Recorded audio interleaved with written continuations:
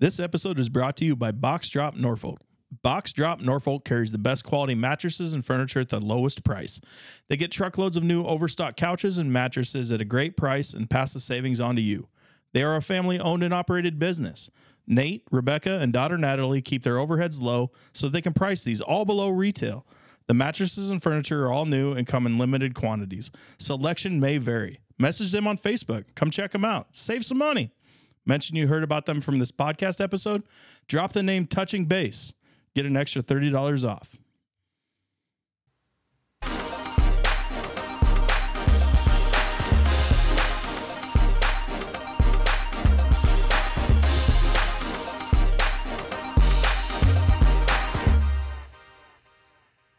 My next guest is a Northeast Nebraska native. His love for racing and cars prompted him to start Meyer Tool Service. Cam, thanks for making time to be here today. Thanks. Appreciate being here. No problem. I'm Zach Miller with my co-host Vance Neidig. Nice to meet you, Cam. And we are touching base with Cameron Meyer today. Cam, let's kind of start a little bit in the beginning, get a little history on you so the viewers can kind of, or the listeners can kind of get a little bit of background. You grew up in Pierce, Nebraska, correct? Yep, correct. Born and raised? Yep. Lived there my whole life. Awesome. Did you go to Pierce High School then? I did not. I actually graduated in 2006 from Lutheran High. So we went to Zion and Pierce till 8th grade, went up to Lutheran High, and from there I went to School of Automotive Machinists in Houston, Texas, which is kind of a racing school, kind of reads into what I'm all doing.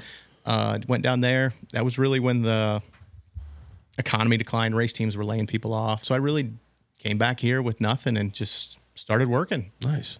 So I didn't realize you. So you traveled every day to Lutheran High then? Mm-hmm. I didn't realize every day. See, I learned something new too all the time when we do this. How was that? I mean, having to travel every day and it wasn't too bad. We got a lot more snow days. My brother went to school in Pierce and everything. We got way more snow days than they did. Really? Yeah, because then everybody coming from all the towns, Battle Creek, Madison. I mean, we had people down from almost Columbus that would come every day. So we got way more snow days if it ever got any crappier out. I guess I didn't realize that many different cities went to Lutheran High. Oh, it's crazy. Yeah, there's quite a few. I feel like I want to say all the towns around here. I bet there's somebody up there. Is that like the only Lutheran like? Probably. I'm trying to think of another. Columbus has got one, right? I think Lakeview. I thought it was Lakeview Catholic. Oh, is it Catholic? Yeah, but I could be wrong. I'm not 100% sure on that. I'm not either. Maybe we'll have to do some research. There's a SCOTUS. Oh, there is a SCOTUS. Yep, SCOTUS is Catholic. Lakeview would probably not be Catholic then. So I guess, how was that experience for you in high school? It was nice. I enjoyed the small class size. It was fun. You and I graduated the same year. Yeah. You were 06 too. Okay, yeah. No, it was nice. A lot of my friends from Zion went up there. I mean, there was 7 of us in my 8th grade class at Zion, and 5 of us went to Lutheran High. So I had a good chunk of friends, at least, that I went up there, and there was 40-some kids in my class. It was fun. I wasn't really athletic in high school or anything, so I didn't really, like Pierce athletics, it just goes hand in hand. So I was like, we'll go to Lutheran High. I didn't really do a lot of sports or anything. I literally just started working when I was 16. Where'd you work? My first job was Ag and Industrial, I believe, here in Norfolk. He does machine work on blocks and stuff like that. Just shop cleanup. Just go up there. Hey, work on this side of the shop today. Hey, work on that stuff. Just basic. So you were a mechanic from the beginning. Yeah. That's all you really ever wanted to do? Yep. So my dad owns a mechanic shop, and this is kind of how I introduce myself when I walk into a new shop or talk to customers like, hey, are you familiar with Pierce? Yep, I am. Okay, well, that gas station that's right next to Napa or the fire hall there? Yeah, that's Tom Service. That's my dad. And everybody's like, oh, Tom, so I have to introduce myself. Everybody knows my dad kind of a thing. But yeah, he's on Cam Meyer, you're Tom's boy. Yeah, that's exactly it. Yeah. So he's on that for 40-some years. So a lot of people know him. But I've been around the mechanics and side my whole entire life. Did his love for vehicles then play a part in the path you went down? Yeah, not till I was like 14 or 15. Oh, so it took a while. Yeah, so it wasn't an early thing. I mean, it was because we'd go drag racing and stuff like that. He's done that his whole life. But it wasn't until I was 14 or 15 that I'm like, this is what I want to do. This is what I want to get into. Was there ever a thought of working for him? No, I never. Actually, I'm going to take back my first job. I remember this now. I worked at Jerry's Trailers and Campers. Oh, really? Yeah, I worked out there. I remember that one now. Nice. And I never wanted to work for family. I just seen so many inner fighting and stuff like that. Yeah. I'm like, never working for family, never doing it. So, there's always a catch on that. Some people do and some people don't. I worked for my mom, but it was fun while it lasted. Well, we all because she owned the car lot and everything. Yeah. So I did technically work for my dad. I worked. As Vance does, he gets voluntold to. It's they always say you can't do business with family, but then again, I mean, you got to have your family.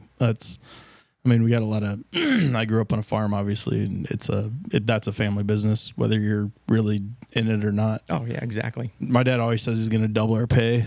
It's really easy to double zero. I can hear him saying that right He now does too. all the time. And Double mom our works pay. with us now too. So I mean, it's like it's a whole circle kind of. So how did you so you went to college, you said in Houston. Yep. Explain, is that like a big college for that? So it's somewhat, no, not really. It's pretty small trade school, essentially, is what I would call it. Love trade schools. Yep. I'm a huge proponent of it. Obviously, with what I do every day, big proponent of that stuff. There was maybe 50, 60 kids, and they divided up. They had a morning class and an afternoon class. One was engine block, one was cylinder head. Just teaching you, literally, we would build race engines, and the school literally had race cars. And some of the students would go to the races with them, work on the cars. I mean, it was pretty high performance. And I guess not a big school, but was it a prestigious school for that So particular vocation? What it is now, it has really grown in. It has grown a lot, and they have a lot more programs. For what it is, it's very specialized. Okay. There's not maybe one or two other colleges in the country you could go and do something like that. Okay, so it's like the very Harvard specific. of auto racing, Yeah, kind of, sort of. Yeah. which Harvard isn't great right now. Yeah, I Got don't know some if you want to issues use going that. on, but So did you originally want to just work on race cars then? Yeah, that's literally what I want to do that. And it opened up some doors and stuff like that. The problem is when you graduate in a 1-year program, you're 19 years old, and a lot of race teams, insurance requirements and stuff like that. Well, they got to be like 22, 25? Yeah, there was teams that don't Gotta even have hire 5 anybody years if they're experience? under 30. Just because, The trucking industry is turning into that, where you got to have at least 5 years experience to even get insured. And it's like, well, so where do you get the How do you experience? get how do you get it? It's like driving your motorcycle to the courthouse, to Right. get your license and everything. So you wanted to be like on a pit crew? Yeah, anything NASCAR? really. So I actually was pretty fortunate. So I got out of school. We actually had, and if I, racing terms or anything, if I ever say anything technical, just let me, I can always dumb things down. Oh, we will ask. Don't worry. Yeah, no, that's fine. So in drag racing, the NHRA, they have a top fuel. It's one of the fastest cars in the world. So there was a team based out of Omaha, and through my dad, we knew some people, one of the guys from Osceola.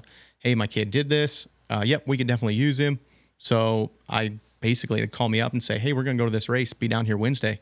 So I'd go drive down to Omaha Wednesday. We'd leave to go to the races, and I was on the crew. So everything behind the engine is what I was in charge of. So the rear end gear, the wing, the tires, there's a catch can back there. That was me. I was a 19-year-old kid, and I was there. Probably having the time of your life. Dude, huh? it was great. I made decent money. They paid for everything. It was an awesome experience. I'd never want to give that up again. Sounds like it. You're not doing any of that now, though? No. So it's just me. Yeah. Okay. Going back to that though, how long did you do that for then? 1 season, and then the team the owner literally funded everything out of his pocket, and they just shut down. They just No ran out of money. sponsorships or Yeah. anything like that. Mm-hmm. How long's the season for something like that? So it'll start in February. They're probably not too far away from starting, and it'll go all the way into November. So, I mean, there's generally 23, 24 events that they're going to. Is that traveling all the way across the United States? Literally one side to the other. And So were you driving with the team? Or yeah, were we you were flying? driving. Driving? Yeah, so a lot of miles. Yeah. did you guys stay in hotels or Yep, a camper? Just a hotel. It was actually kind of crazy. So there's a company that literally all they do is book hotel rooms for race teams. So the hotel we'd stay at, a ton of other race teams would be there. Yeah. So you go down to the bar at the end of the night, and there are 20, 30 guys sitting down there. Chalking it up with other racers. That's a lot like the livestock showing world. Same Yeah. thing. We're all Yeah, everybody knows just- everybody. I spent a week at National Western Stock Show, and yeah, you'd go down in the lobby and have beers with the people that you were just in the yards with. Yep. And it's kind of your own community, and everybody. Oh, yeah, looks out exactly. for And the each other, camaraderie so and it's everything like fun. that. Mm-hmm. It's a good time. Was that a lot of stress for you, being 19 and having all that responsibility? Yes and no.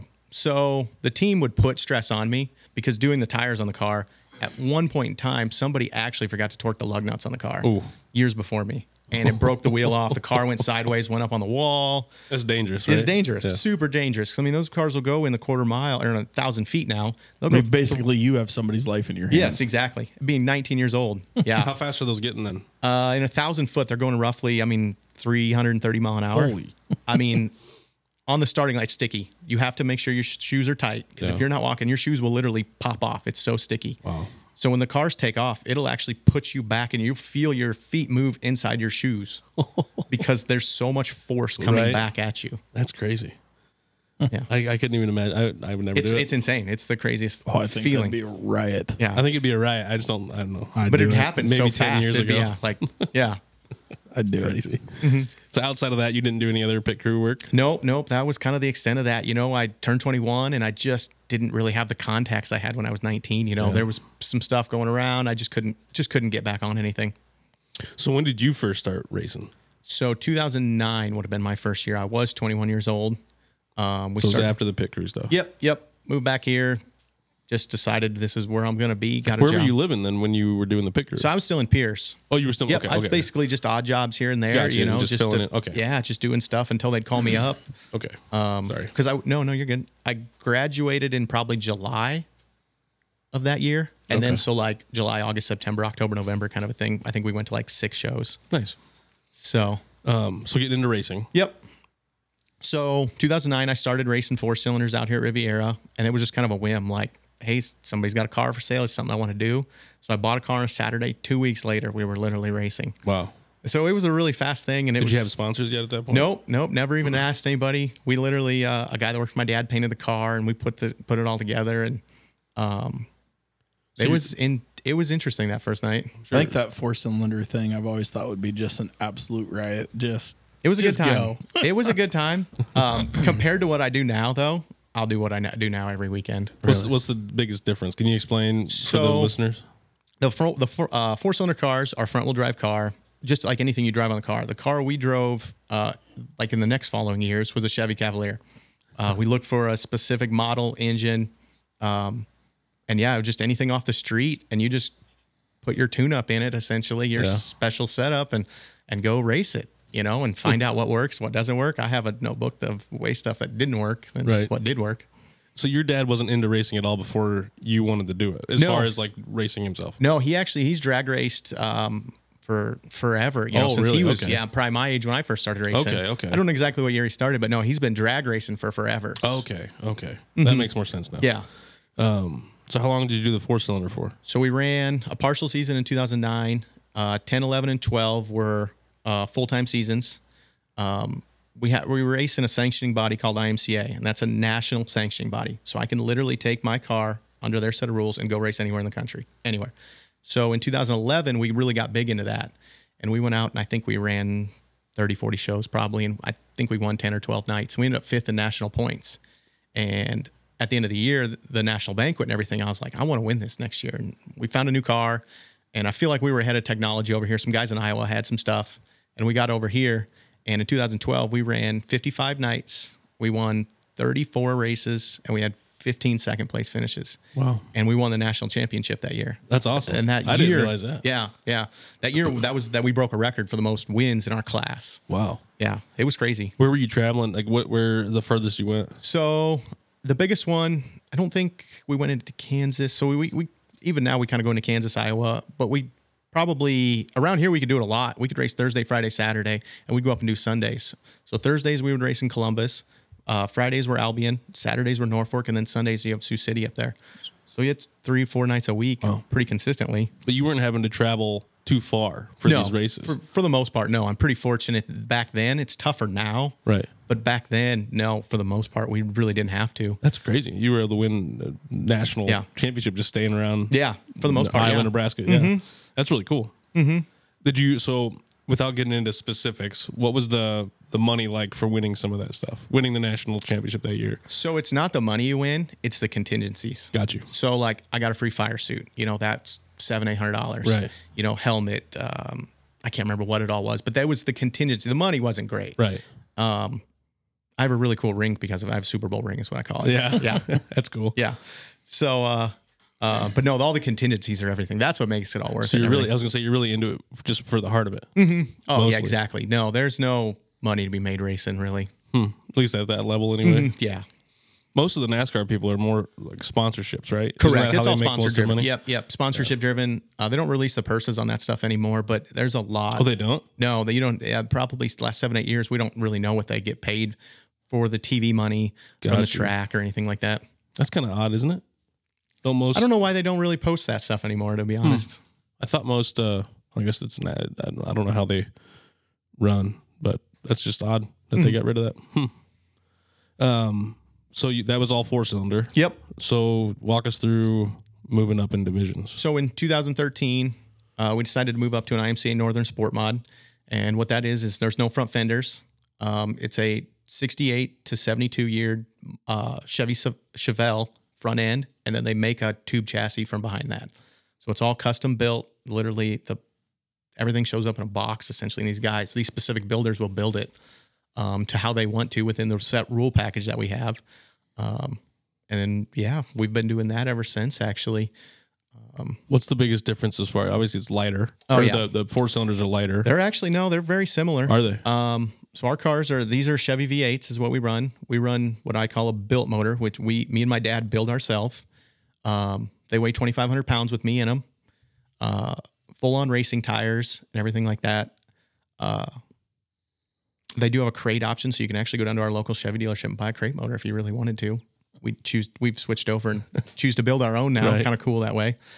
But the biggest difference is rear wheel drive, a lot more power. We're 400 some horsepower in a 2,500 pound car. Way more fun. There's way faster. Yep. You get a lot more. There's more adjustments. So in the 4-cylinder, you really there's not a lot you can work with. It's stock components, and we've figured out things over the years and everything, doing enough. But with the sport mods now, I can change something 1/8 of an inch and feel it in the seat. Oh, really? So I can move a bar that holds a rear end in. I can lengthen or shorten that and really feel it in the seat. And then, so it doesn't take a lot to be far off, some of that stuff. That's crazy. I know. I'm trying not to. I don't want to go too fast through this because I'm sure we're missing stuff on the 4-cylinder stuff too. Obviously, the one you're in now is faster. Is it more dangerous because you're going faster, or do you have more around you? No, the car's safer. I really do feel like the cars are safer. Safety's a pretty big concern. I was just going to say, watching that 4-cylinder thing, I think that's why I think it's more fun, because it looks more dangerous to me. Like it's just kind of like, just go as fast as you can, ride the brake as you can, and rubbing's racing type of thing. The other cars, way more money rubbed into it, and rubbing happens or whatever. But you got too much more power, so you're a little more careful about hitting stuff. And I thought those 4-cylinder guys it's a different form of racing. Go. How fast are you going in the 4-cylinders? Out here they're maybe going 45, 50-ish, and I'd say we're probably 60 to 70. Out here in off-road, when I say out here, off-road speedway out here, it's a smaller track. So this would be considered like a smaller 3/8. Now, McCool Junction down there, just south of York, that's a half mile.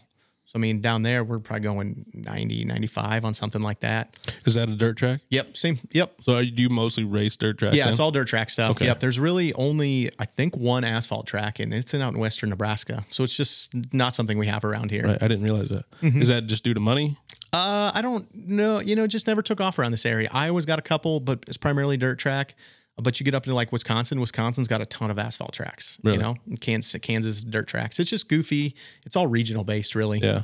How hard are the dirt tracks to maintain in between races, weeks, days? So that's where really, that's where your money's made on the dirt track. It's all prep and everything like that. So each crew has a track prep crew. They'll come out, disc it up, water it, and that all kind of depends on what kind of racing we're going to have. If they put a lot of water down, we're going to have what I call a hammer down, where it's easier to drive, but you're moving. You have all the grip in the world. It's like right now with all the snow on the ground, you're hitting the ice and it's tough to get going as opposed to dry stuff. There's instant grip. But when there's not as much moisture, it'll slick off, and then it's like you're literally racing on ice. Really? So the track prep, it really depends. And that's the challenge of what we do night in, night out on that stuff, is to try and get better on a certain type of track, which is usually dry slick around here. That's all it, just the adjustments on the car and everything. One adjustment, you could literally take you from a winning car to a 5th place car instantly. And you said that was your guy, your specific crew. Each driver has a crew, or just the race track? The track will have a crew. Yeah, that's pretty cool. Are that'll those come do all that. Volunteers? Yep. Most of the guys that work on any of the circle tracks, anything around here, all volunteer work. I'm sure they're getting compensated and stuff like that. Right. But yeah, it's a lot of volunteer hours and stuff like that to put in the time and the effort, just because we all love the sport so much. We don't want to lose it or anything like that. Right. Without it, we wouldn't have a lot. How many races are there around here? in all the divisions? So racers. Quite a few. Quite a few. I'd okay. honestly say in just Norfolk on a given night, we could get almost 100 cars. Oh, really? Yeah. That's really cool. Is that from all around Northeast Nebraska? So, or is it? you could have people traveling. That goes kind of back to our sanctioning body, our IMCA sanctioning body. Guys will come down from Sioux City. I mean, you could literally travel wherever. We were pretty fortunate last January, a year ago. Me and my dad drove down to Arizona and still the same sanctioning body. So we were perfect in the rules package. And we went down there and raced with a buddy down there, a couple buddies. That's really cool. Yeah. So you can kind of just pick up and if there's a race going. Yep. Do you have to let them know ahead of time type of thing? You just show up. You just show up. Yep. We registered for that race. So they kind of knew we were coming. But yeah, if you want to show up, you just show up and race that night. And they just base the heats off of how many car counts and stuff like that. B features, stuff, consolation races and stuff like that, depending on car count and everything. So what would be the next step of where you're at now if you wanted to move up? So there'd be two options for us. So I race a non-fendered modified. They have a next class up with more power, essentially. That's really what you're doing. Yeah, you're getting more power. Yep, more power, more adjustments and stuff like that. And then they have a late model, which we run out here at Off-Road Speedway. I really don't have any desire. I'm probably on the back end of my racing career. We're getting old. Yeah, I'm getting old. It gets tougher every year. A lot tougher. I'm probably stuck in a sport mod. There was talks a few years ago about moving around, but I think we're just going to stick it out for the next few years and just kind of see where we go and time and always money. It's always hard to say where we're going. That's what I was going to say. Between you and your family, you guys have probably put a lot of your own, obviously your own money into all this, mostly probably your own money. I don't ask, being a business owner, I don't go around and ask other businesses for sponsors. A few guys, I kind of let people come talk to me. That's generally where it is. So performance-based and stuff like that. We started running better a few years ago, and it's kind of funny, people go to winning organizations essentially. Yeah. And I get a little bit more sponsorship because of that, which makes it a lot easier. Yeah. That's awesome. How many times around does it take you on a night to see how the track's running? I can generally look at it before we even step on the track. Oh, you don't even? Yeah, I can generally look at it and make a pretty educated guess and get the setup pretty close. I've been doing this long enough. I can look and be like, well, it's like this now, but halfway through our race, it's going to do this. So let's adjust the car to do this. It might be a little give and take here and there, but for the most part, I can generally look at it and have a pretty good idea, especially if you pull out on the track, you're like, all right, you could gas it up and you're like, oh, the little slick spot here. It's got a little moisture down there. That's really what we look for at the end of the night when the track does get slick. Any little pocket of moisture is grip.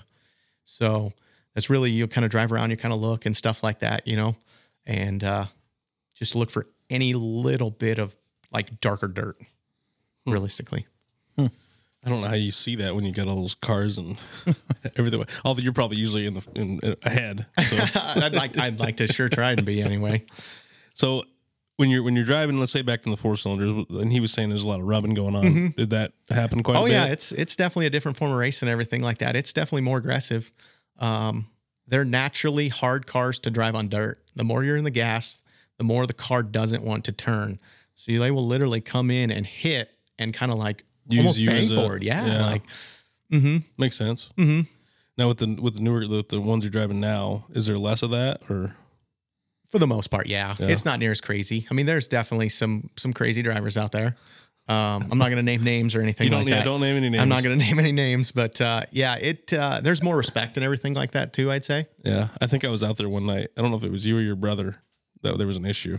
Oh yeah, one of you had gotten hit or something and spun you guys. I don't remember what it was. Yeah, but it happens. I mean, it's racing. Bad. This has been many years back. And tempers flare. You're July night, 110 degrees out. It's competition. And it's just it. Yeah, we're very competitive people and stuff like that. It's crazy. Any fights? Physical fights or verbal fights? Verbal fights, yeah. I've always had that. I'm definitely not a fighter. I'm not either. Yeah, I'm not. I'm not going to take a punch really well. I don't think I've ever even swung a punch. If I'm being honest with you. But maybe once or never twice. had to. Maybe my brother. Maybe I use my words. Yeah, exactly. Nope, it's just one of those things. I've learned over the years now that I'm a little older and calm down. It's just racing's racing. Well, you got a family now. Yep. It makes a difference when you're not just a young buck. Oh, yeah, exactly. Hothead and stuff like that. You definitely get calmer as you get older. Yeah. Tell us a couple stories, good or bad. So you got any good stories over your career racing? Man, there's so many of them, just to fight adversity. There's times I'll never forget the one time we went up to Sioux City on a random Sunday night, and we were bad. We didn't even race the feature race. We showed up and we were terrible. I tried something on the car. It was the worst it ever been. And I left and I was defeated. Just literally like, my God, what have we done to the car? And went back and worked on it all week long. We go to Albion on Friday night, the next race, and just kicked their butt. And that was great. Just the sweet redemption we've got on some of that stuff. It's awesome. And that's probably the biggest, most rewarding thing, to take something that just didn't work and we fixed it. And trying to think of just some other points, Any just bad wrecks or anything? I've had some pretty good wrecks. I've had my bell rung a couple good times, I'm sure. We've talked about that before. Yeah. Yeah, I've rolled twice. One time we completely destroyed the car. Ooh. Guy hit me in the right front, and I just kind of tried saving it, and it rained the night before, and I went into the infield, and there's no guardrail. Went through the infield, and I'm like, there's the corner. I'm going to make it. And the grass was wet. I turned the wheel in the car, and it didn't turn, and I hit a big irrigation tire and rolled. Oh, wow. Landed on my wheels, and I all right, everything's moving. Tried firing the car up and tried going, and they're like, whoa, no, like stop. The car's like, you ain't going. And then one time down in Columbus, yeah, same thing. A guy clipped me and hit the inside berm, and I rolled over, and we actually got the car fixed in that feature. Started in the back and ended up fourth that night. That's crazy. That's good. I mean, good. When you ruin a car, how hard, like for people that maybe don't know much about racing, and I don't know a whole lot, if you total a car, like you said in the first story, is there any getting that back on the track? Sometimes. So they can fix cars. Like what we're in now in the modifieds, there's with the stub and everything. It all kind of depends on how bent it really is. Bent, broke, anything like that. I've jacked them up pretty good before. We've never totaled out, knock on wood, never totaled out one of our sport mods or anything like that, but we've bent the stub, which is the frame horns and stuff like that, and had to take it to frame machines and stuff like that, pull it out, re-weld, cut, do anything, crazy stuff. Sometimes we have to take it back to the people that build the car and say, hey, I'm not good enough with this. You guys fix this stuff all the time. Go fix it. Well, so is it, I mean, obviously it's made out of metal. Yep. Just a tube chassis. Okay. Yep. Just 1 3/4 tubing. I mean, there's just a bunch of pipe welded together is really all it is. And then the stuff where the decals are. It's a giant wrap. So there is a local wrap company that we use, there's tons of wrap companies now. They just get bigger and bigger and bigger. The more we get into this stuff.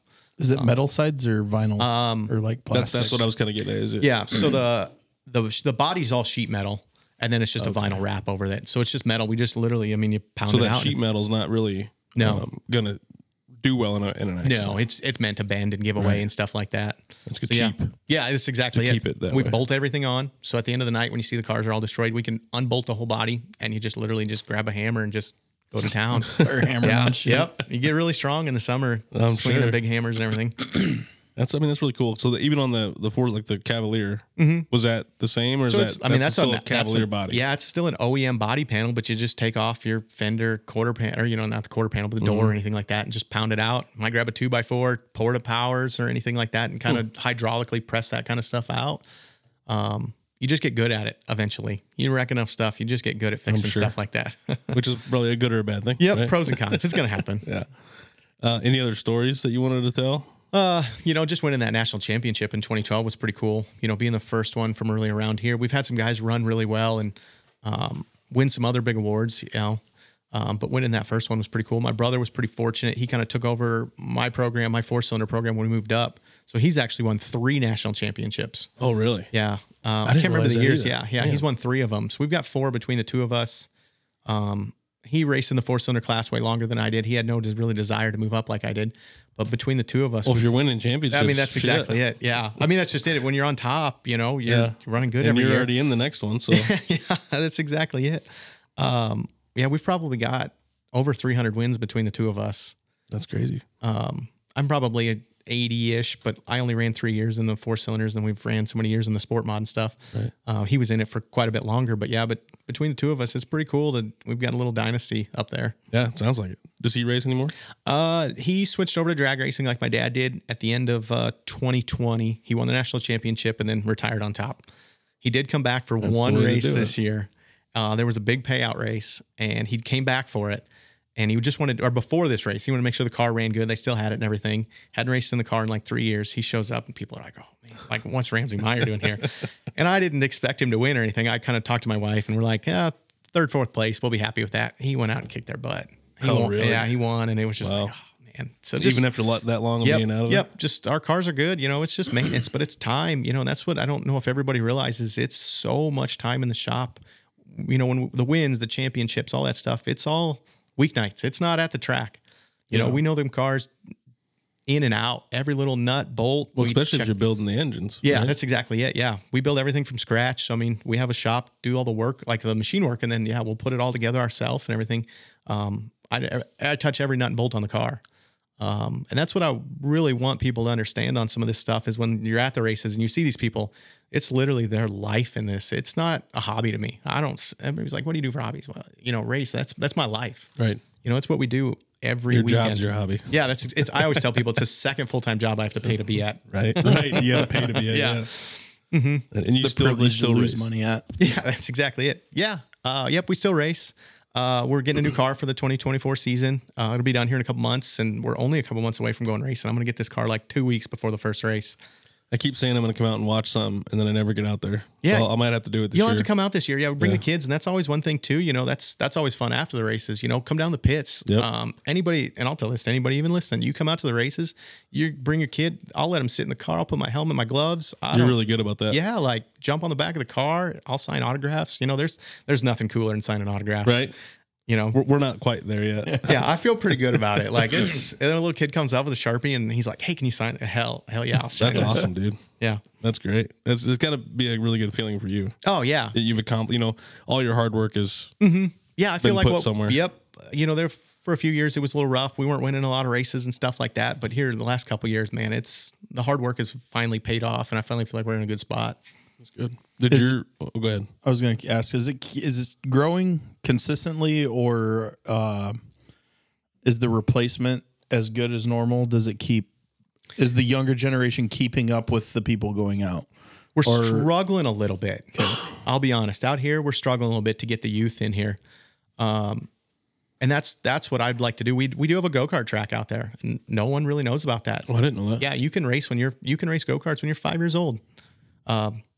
Out there. So, yeah, you can do that till you're 14 years old, and then it becomes, and you can either move into an adult cart, something we could all race in if we really wanted to, or you get into full-size cars and stuff. But yeah, we have a go-kart track out there that hopefully we can get the youth involved. How fast does a little adult cart go? You're probably 25, 30.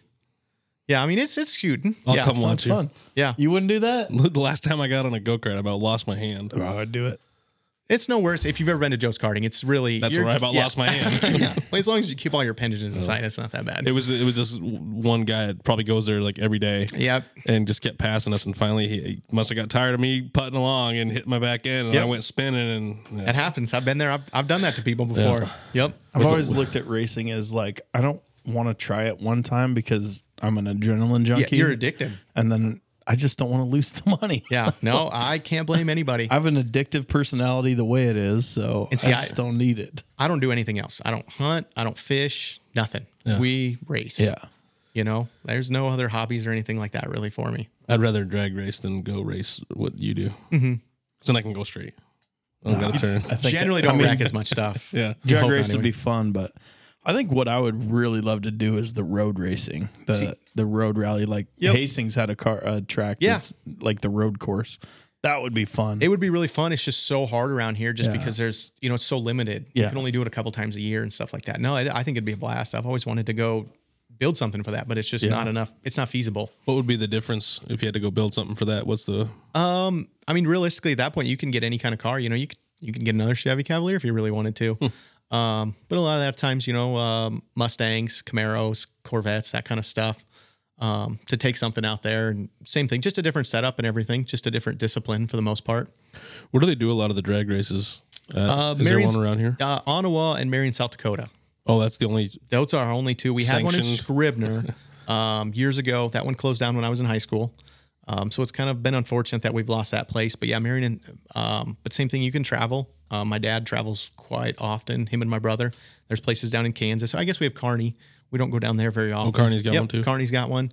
Did they used to do that at the airport or no? No, they've done some stuff like spectator drag stuff, so you can kind of run what you Not run kind of a sanctioned thing. events. Yeah, nothing too crazy about that. No, it'd be something I wish we could get around here, just because I love motorsports and, just get anybody involved I can in this. I don't care what you do or how you do it. I just want you involved in motorsports. Why couldn't we do it out there? Is it just because they don't want it out there? No, or? the same thing, just to shut it down, probably. And there is prep involved, same thing like we were talking with the moisture for the tires, grip and everything. You have to prep that kind of stuff. Gotcha. That makes sense. Did Ramsey have the same love for racing as you did right away, or did it take some time? No, he was probably into it maybe a little younger than I was. He probably before 14, 15 years old. He kind of just always been into it and stuff. What's the age difference?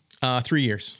So you're 3 years older? I'm 3 years older, yep. So when you got into it, he was probably getting into it around the same time. Yeah. But you were a little bit older, so that's kind of how that works with So brothers. it all kind of started in 2012. He actually ran one of our backup cars. We had multiple cars, and he drove one of them, and he beat me one night. Go back to that story. He probably never lets that one go Yeah, down. I'll never forget that one. That was cool. I remember going down the backstretch, and he's just right there, and I was like, I'm gonna get him. God, I'm gonna get him. And nope, he beat. It was maybe a fender, couple feet. That's all he got me Really? by. Yep. But it was cool. I hopped in the car afterwards, man, down in Victory Lane and everything. It was cool. It was just a good time. That's awesome. For maybe the people that don't know, the listeners, can you give us just obviously you're here to promote some racing, get it out, to the people.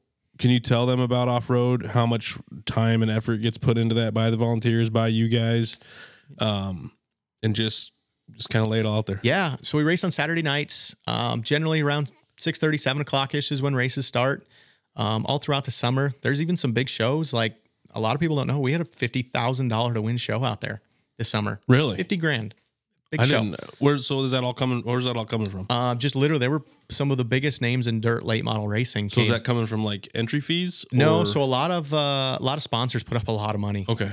I think Renegade in the mall, they put up a ton of money for that thing. Are they big into racing? They do. I don't personally know the owner, but his name's on a lot of that stuff. So I think he puts forth a lot of money into the racing and everything like that. No, and there's a lot of sponsors. If you'll walk out there, if you donate money to the track or anything, that you have a billboard. If you're any local business or anything like that, there's a billboard out there with your name, phone number, and you'd be surprised how often racers we're a tight knit community. If I want to go buy something and I know they're on a race car and their competitor isn't, I'm going to go to the one that sponsors the race car. Right. That's pretty normal for a lot of them guys.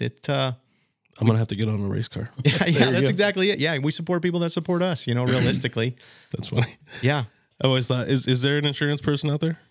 I don't know. That's a good question. See, 'Cause I'm it'd be always down funny. in the pits, so I don't walk out there. It's Yeah. just funny because you would think it'd be a kind of an oxymoron. You guys are out there getting wrecked and going fast and That's always a question I always have to ask my insurance people. Like, what happens if I really do get hurt? right. Mm-hmm. That's crazy. Mm-hmm. I might have to think about it. Yeah. Yeah, it's a good time. And like I said, there's pit passes for that kind of stuff, or like suite passes and everything. But yeah, every Saturday night, and come out, enjoy it. Come down to the pits afterwards. I'm willing to talk to anybody about anything. You can come down. Man, I've been asked a million questions. So any question you have, whether smart or dumb or anything like that, I'll answer it and I'll explain it and try and educate anybody. Yeah, we always say there's no dumb questions. Exactly. Yeah. Anything else about racing? We've been talking racing for about 40 minutes ish. Doesn't seem that long. I know, right? I could probably talk for a few hours about it. If you want to keep going, we can. Those are really the questions that I had. So if there's something that you think that the listeners need to hear about the racing, No, not really. I just want more people involved around it. I wish we had more things for younger kids. what's the best way to get people involved?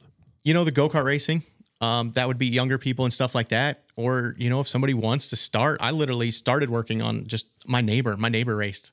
And he paid my way into the pits and everything like that. And I just go wrench, and I wrenched for a few years. And I went off to college, and I came back, and I was like, I think this is something I want to do. I want to start racing. What is like this is going to be a hard question to answer, but what's like the initial, like if somebody wants to start?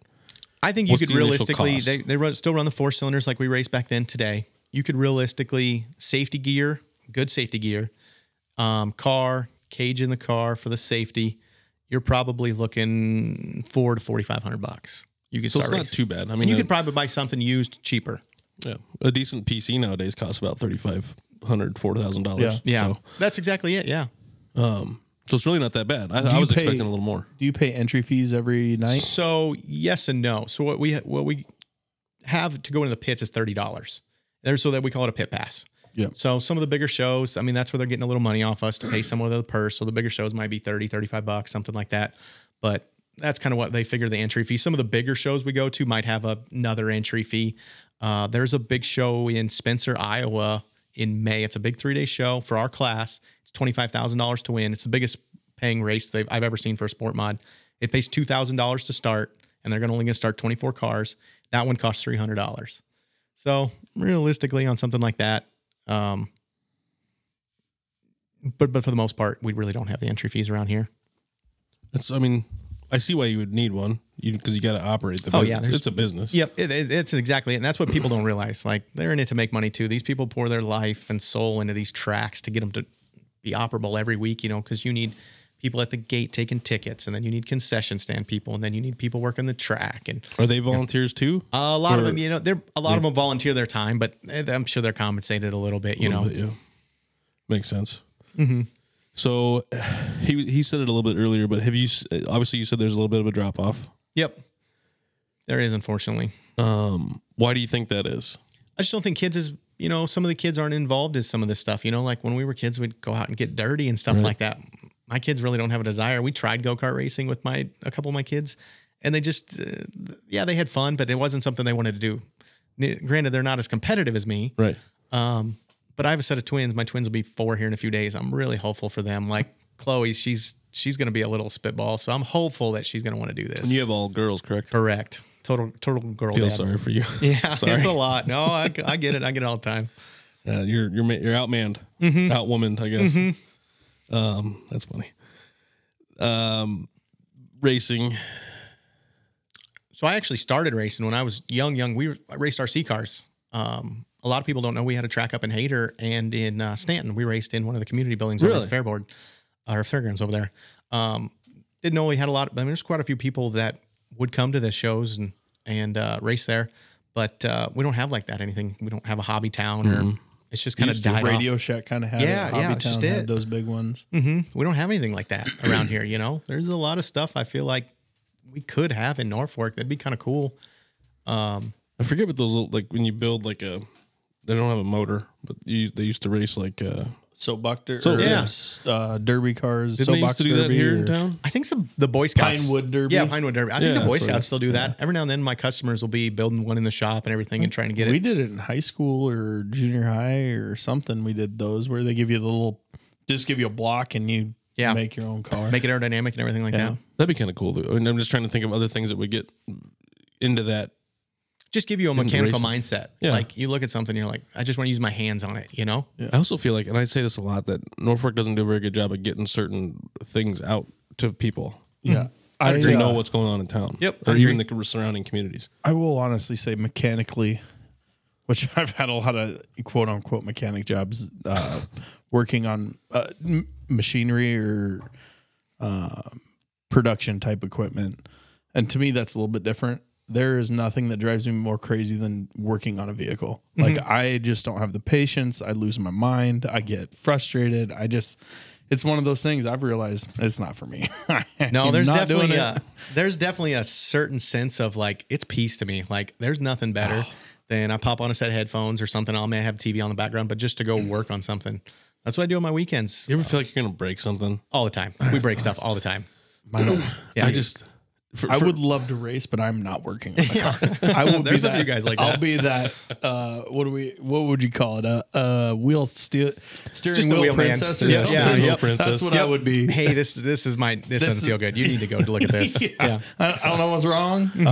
Ain't running right.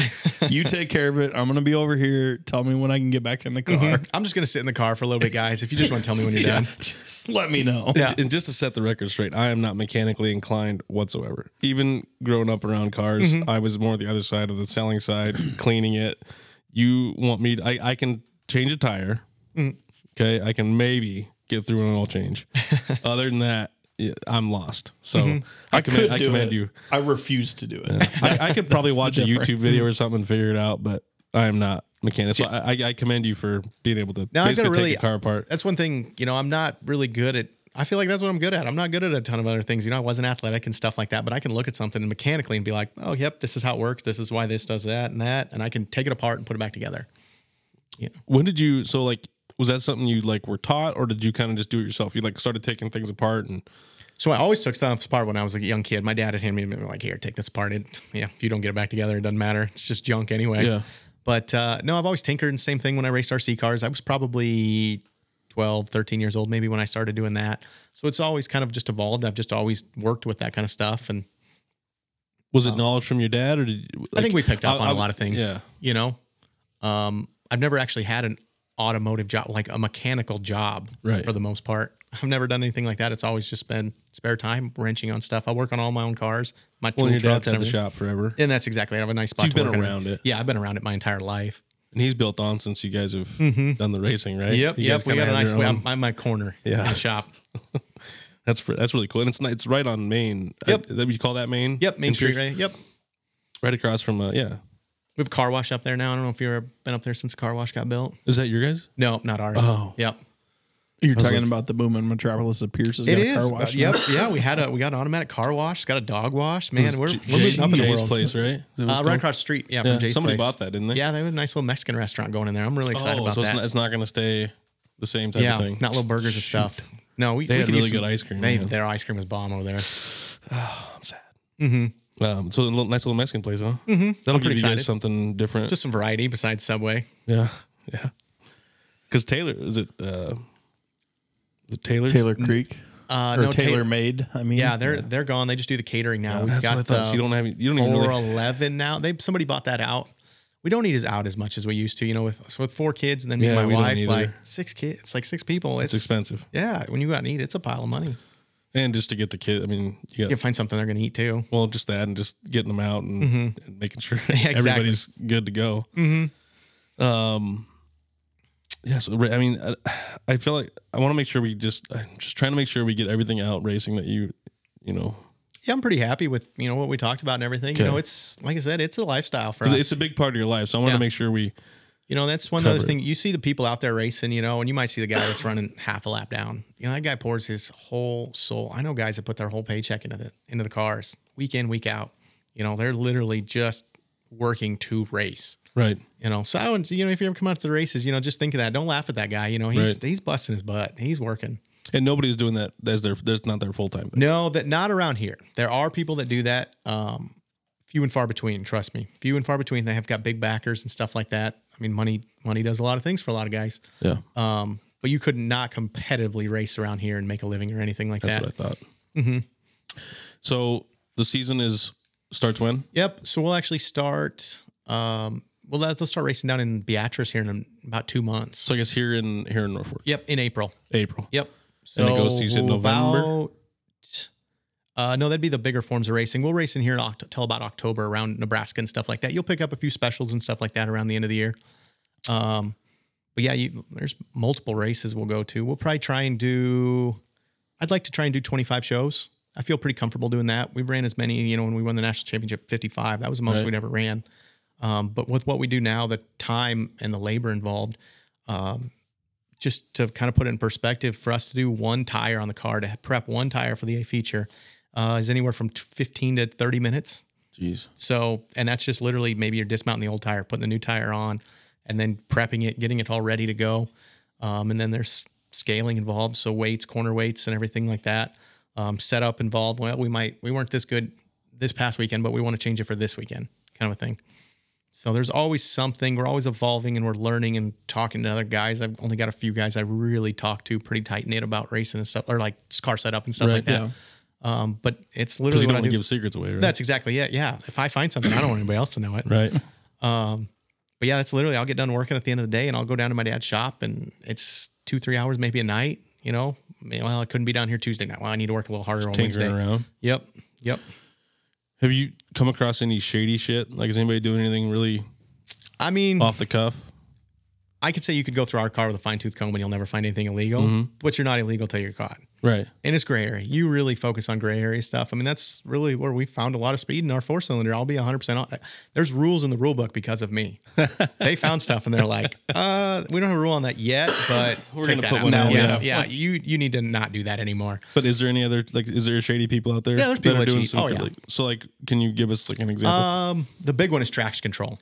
So it'd be literally traction control in your car. So you're trying to go on an icy road and the traction control kicks in and it slows the tire speed down to gain grip, essentially, to do that. The race car is much more refined. They're very expensive, and they're very expensive. If you get caught with it, it's a $10,000 fine and a lifetime suspension in our sanctioning body. Wow. So it's huge. Has that happened? Yeah, not that I've known for a really long time. But it has happened. Yes, and it's out there. I mean, it's literally the size of probably a quarter the size of our phone. You can hide it anywhere. Jeez. So, I mean, it's goofy. There's ways to do it, but if people want to spend the money, I guess, we're racing for peanuts out there, realistically. If you want to go out and spend all this money a on pile of money on it, what do you really, that's when our philosophy is, if you really go out and win and you're cheating like that, did you really win? Yeah, you're like, are you really winning? That's like having hacks in FPS games. Yeah, that's exactly it. Like, yeah. Hacks in any game. It just started crazy. Like, for what? Yeah, that's exactly why. Why do you need to do that? Because you weren't good enough to win in the first place. Yeah, boost your ego. Really got to cheat. Just play the game the way the game's made and beat me that way, dude. Yep. Exactly. So from April to October in Norfolk. Yep. That's every Saturday. Every Saturday night. April to October. We take a little time off the Madison County Fair. And then I think the night before, July 3rd, we always have a big race out there. So, and I'll invite any of the listeners to come down. Like I said, bring your kids down. Let them sit in my car. Have a good time. That's the main thing. Come out, have fun. Yeah. It's fun. Christian won a bike one year when we were out there. Yeah. They did a bike giveaway. It's every year they do that. They do a bike giveaway. I think they do a book bag giveaway. I mean, there's always some, I don't want to call them gimmicks, but there's always something going on for the kids. And most tracks will do that. They'll have a bike giveaway. Columbus does the same thing. They race on Thursday nights. Albion races on Friday nights. So do you guys try to kind of is it coordinated for that reason? Yes. Yep. So because you don't want to you don't want to race on the same night because then it's only going to hurt both tracks. Right. Essentially on something like that. Now, Sioux City, they have 2 tracks up there, and they're literally right across the road. You'll turn right to go to one track and left to go to the other. Really? Yep, right across the street from each other. And they're competing. Yeah, one race. They run the same time? No, not the same time. One race on Saturday nights, one race on Sunday nights. At least they do that. Yeah. It's always a little weird. I always thought that was just crazy up there that they were just crazy. literally right across the street. Although you could go up there and spend a weekend and We've do talked both about tracks. that. Yeah, I've had a couple buddies do that. Makes it a lot easier that way for sure. Just travel costs and everything, fuel. I mean, there's a lot involved in getting to the track. Well, yeah. Fuel's not cheap. Most of us have bigger pickups, diesel pickups. Diesel's not cheap right now. You got an enclosed trailer then too for the Yep. So we keep spare tires. We have a full loaded toolbox, spare parts, pieces. camper? We used to. We got rid of it. We had a toter home, which is essentially just a truck built with beds and bunks and stuff like that. We actually sold that to better improve our business and stuff and kind of expand on that. But Nice. Do you guys run like higher octane fuel or just normal? So you can run pump gas. So like my dad at his store sells 91 octane fuel, and you can run that. But I've always believed in we're racing. We need to run race fuel, and my dad sells race fuel too. So Gotcha. yeah, I kind of need to It's easier. promote the business and everything. It does make it a little easier that way. But yeah, it'd be like 100 octane fuel, so 105 octane fuel. So like what we buy at the pump is 91. So this is quite a bit higher, more potency. It's a chemical mix. It's not like what you buy out of the pump. It's like oil refined and everything. What we have is a chemical mixture to make racing fuel. Is it more combustion? Yeah, essentially it just makes more power, stuff like that. The higher octane fuels and stuff like that, it actually helps it run better, cleaner, crisper. Okay. It's quite a bit more expensive. Generally in one night of racing, we'll burn 5 to 6 gallons of fuel at about $7-8 a piece. Ooh. You don't think about that though. I figured it'd be more gallons than that. Yeah, about 5 gallons roughly is what we run a night. So it's not bad. So how many miles do you run in a night? It was easier back in the 4-cylinder because we had the dash in the car yet. So we had the trip odometer. Roughly, I would say like 15 miles. So roughly 15 miles. Because it's 2 races. It's a heat and then a feature. A heat and a feature. Unless there's a lot of cars, they could split us up into what we would call like a B feature. And then they'll transfer cars. So they could start 10, 12 cars and be like, hey, we're going to take the top 4 out of this race and put them in the main event. So we're kind of struggling around here. Car count's a little down, which is unfortunate. But racing, just like anything, it's so hard to get into from a money perspective, which is the unfortunate thing. Not really from what you were saying. I mean, if you really think it is, but like to run competitively, like if you were to get into my class today, I feel bad. Class, yeah. Yeah, I'd feel bad for anybody trying to like get into sport mods today just because shocks, tires, wheels, and everything's so much more expensive. And trailer, and tools, spare parts, stuff like that. I've been doing this long enough. I have a lot of these things before they got crazy expensive, Do most of the people that run are they from racing families? Like obviously you're from a racing family. Yeah, I'd say not very often do you get somebody, for the most part, every now and then you'll get somebody that hasn't done it before. One of my best friends, his dad was involved in racing back in the day, and he'd been really into it, but he had no real racing background, and he just bought a car and kind of got into it and kind of helped him through and get going. Was he a mechanic guy? Yeah, so he already kind of knew. Yep. He was a John Deere mechanic and everything. You probably don't see too many racers that weren't either some way around cars at some point, or you'd be surprised actually. Really, I know guys that couldn't even change their own oil. That were driving. Yep. Oh, there you go, Vance. Yep. Yeah, I can change my oil. I just refuse to change my oil.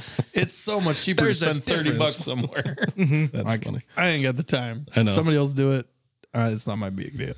Yeah, That's the there's way I guys feel like about that. You don't have to be. I mean, there's guys in NASCAR that couldn't do some of that I'm sure. mechanical stuff. They're a driver. Yeah. That's what they know. They want the adrenaline. They want the So walk us through your work history a little bit. So we're gonna move away from racing. You cool with that? Yeah, I'm good. So I know that you were at Norfolk Auto. Yep. And then now you have Meyer Tool Service. Was there anything in between there? So nope, I left Norfolk Auto back in 2015. From there, before that, I worked at Norfolk GM as a parts counter. And Okay. Before that, I worked at Motoplex at the parts counter also. So I've kind of got the parts. So those two I either forgot or didn't know about. Yeah. Okay. So yep, I worked at Motoplex, then went to Norfolk Chevy, and then I was at Norfolk Auto for 3 years. So you've been around some sort of vehicle Yep. parts or Yep. Inventory management, stuff like that. Pretty much my whole life. Working career, anyway, I should say. did you, I mean, obviously enjoy it? Yeah. I really enjoy the parts world of things. It's really, a lot of people don't realize it's the backbone. Like at a Norfolk Chevy, that's the backbone there. If you don't have a good parts department, the dealership kind of falls. Salesmen depend on them for accessories and stuff. The mechanics in the back are dependent on them to get them the parts on time and everything. If your parts department isn't good, the whole dealership can really crumble underneath of it. And maybe that's my view on it, just because I was in that department and everything. There's always a backbone of something that people don't realize.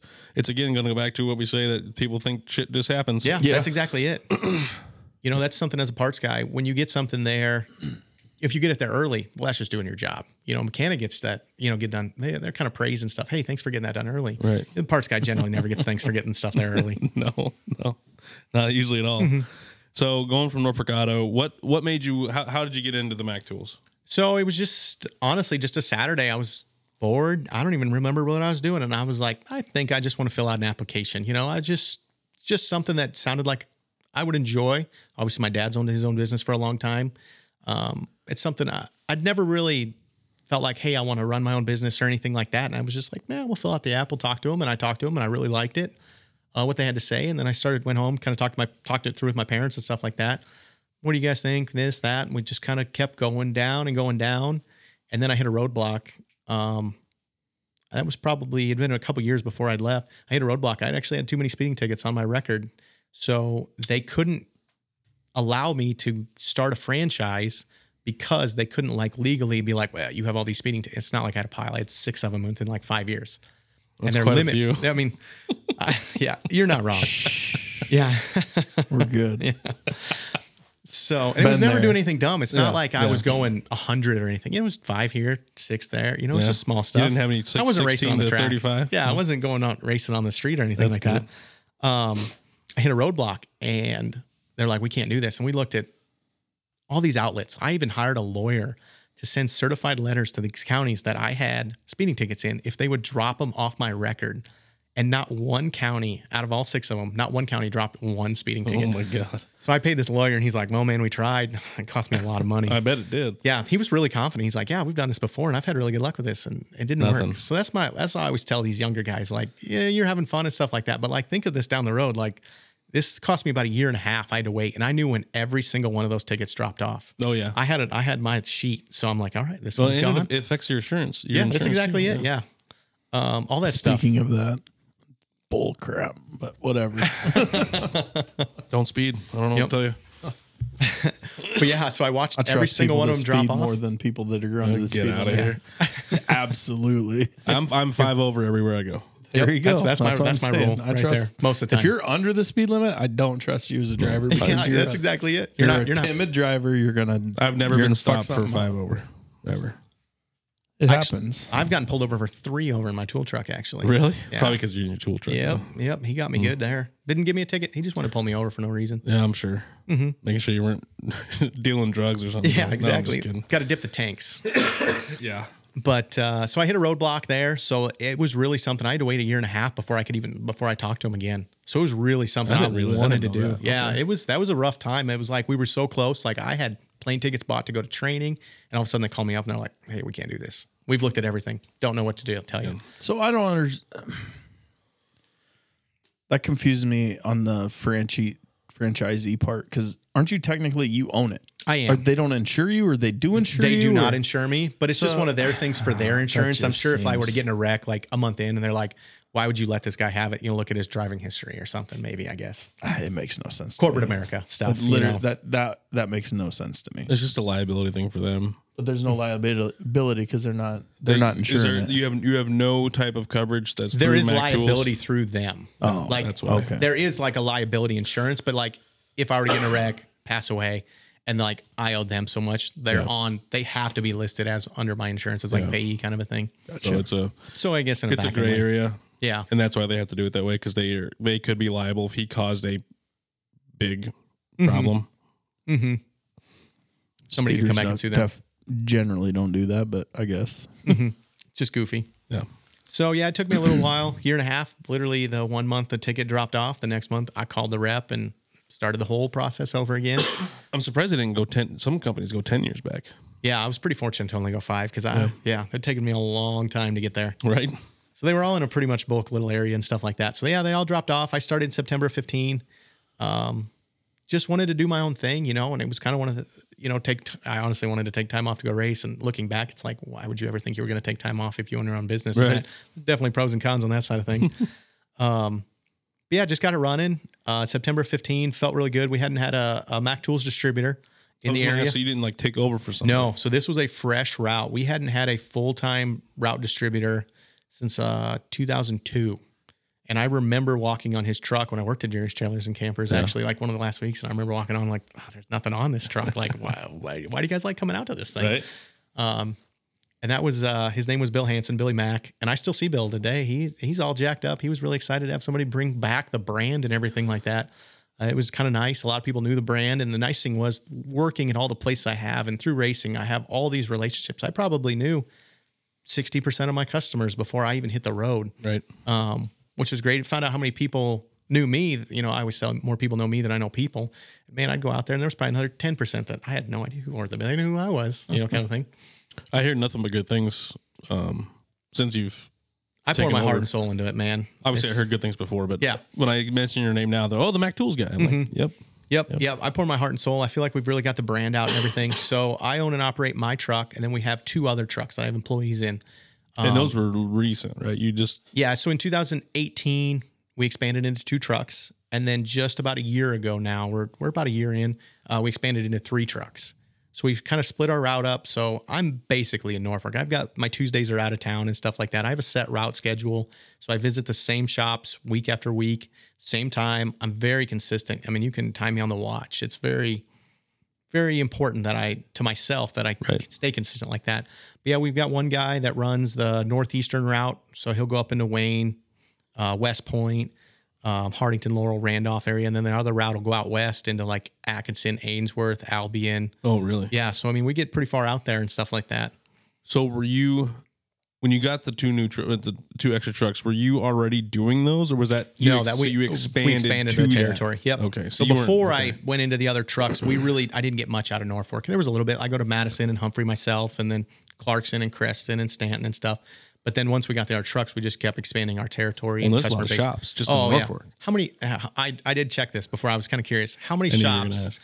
are in Norfolk? Do you think? I didn't count like specific, but That like you stopped to? yeah, that would be automotive, auto body, ag repair, off highway repair, which would be like heavy duty equipment and stuff. Car dealership lots that work on their own stuff, because there are car dealers that don't work on anything. How many think there is? 65. I was just, You guys are that was the number I was going to go with. You're both a little low. I would roughly 85 shops in Norfolk, and it's I was just going to say 90. yeah. It sounds so high. I didn't realize it was that high. Well, because I didn't know if you were going to elaborate that it was the farm equipment and all that too. Yeah. So I'm like, maybe I'll get him when he doesn't realize you do those too. Yeah, it's crazy. Yeah, there's roughly 85 shops just within a couple miles of Norfolk. It does surprise me, but it doesn't surprise me. Mm-hmm.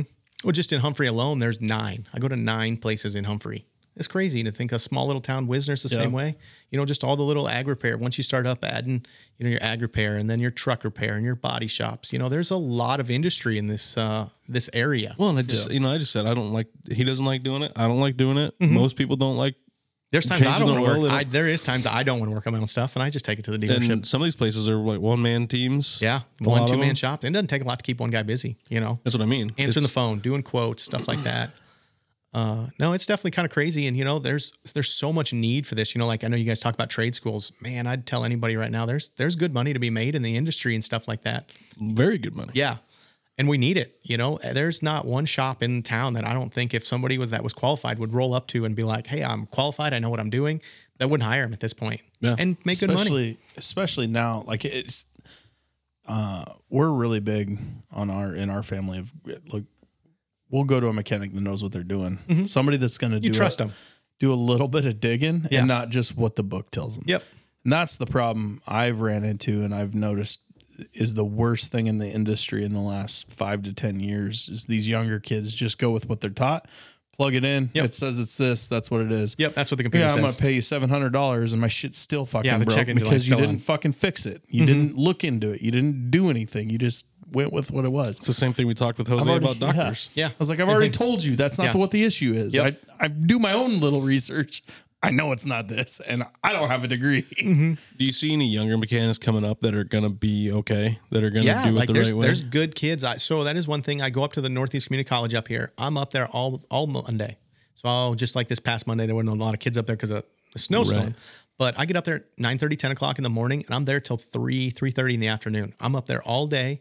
I see everybody in auto tech, everybody in auto body, and everybody in the diesel repair program. So it's probably about 100 kids I see every Monday. We spend a lot of time focusing on that. So I call it my student tech program through Mac Tools. Good salesmanship is what it is. Yeah. You're literally those are my future customers. Clients, those are my future customers. So I spend a lot of time with them kids up there and talking and teaching and like, you know, I'll walk in and I'll see what they're working on and be like, wow, there is a special tool for this to make it easier. You know, I have this out there. Not trying to be the salesman guy, but hey, you know, just educate. You're doing your job. Yeah.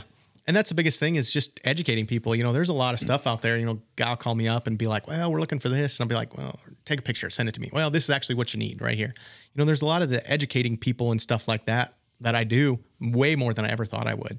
And obviously you already knew a lot about probably tools to begin with. Yeah, for the most part. I've learned way more. Yeah, okay. So you had to do a lot of research on what everything was. There's always something coming out new. You know, all these auto manufacturers do make new fasteners and stuff like that. So I have to stay up on top of that and be like, okay, yeah, these new Chevys take this kind of socket or that kind of socket.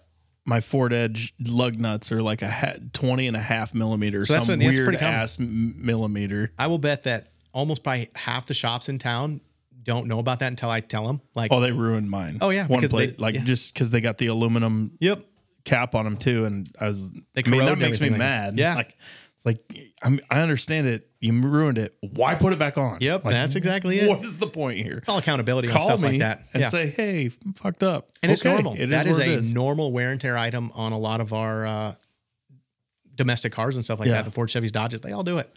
You know, just they do it to make more money. It's it's a cheap lug nut. It looks good, but it's cheap. So does Mac do like workshops? Like, do you have to?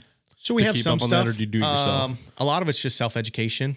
We have a Facebook group, obviously, with all the Mac Tool distributors, and there's some stuff that pops up, and I try to read all of that. I try to get it all in, you know, because there's sometimes you're just going to run into that weird oddball thing, and you'll be like, I think I remember seeing something about that.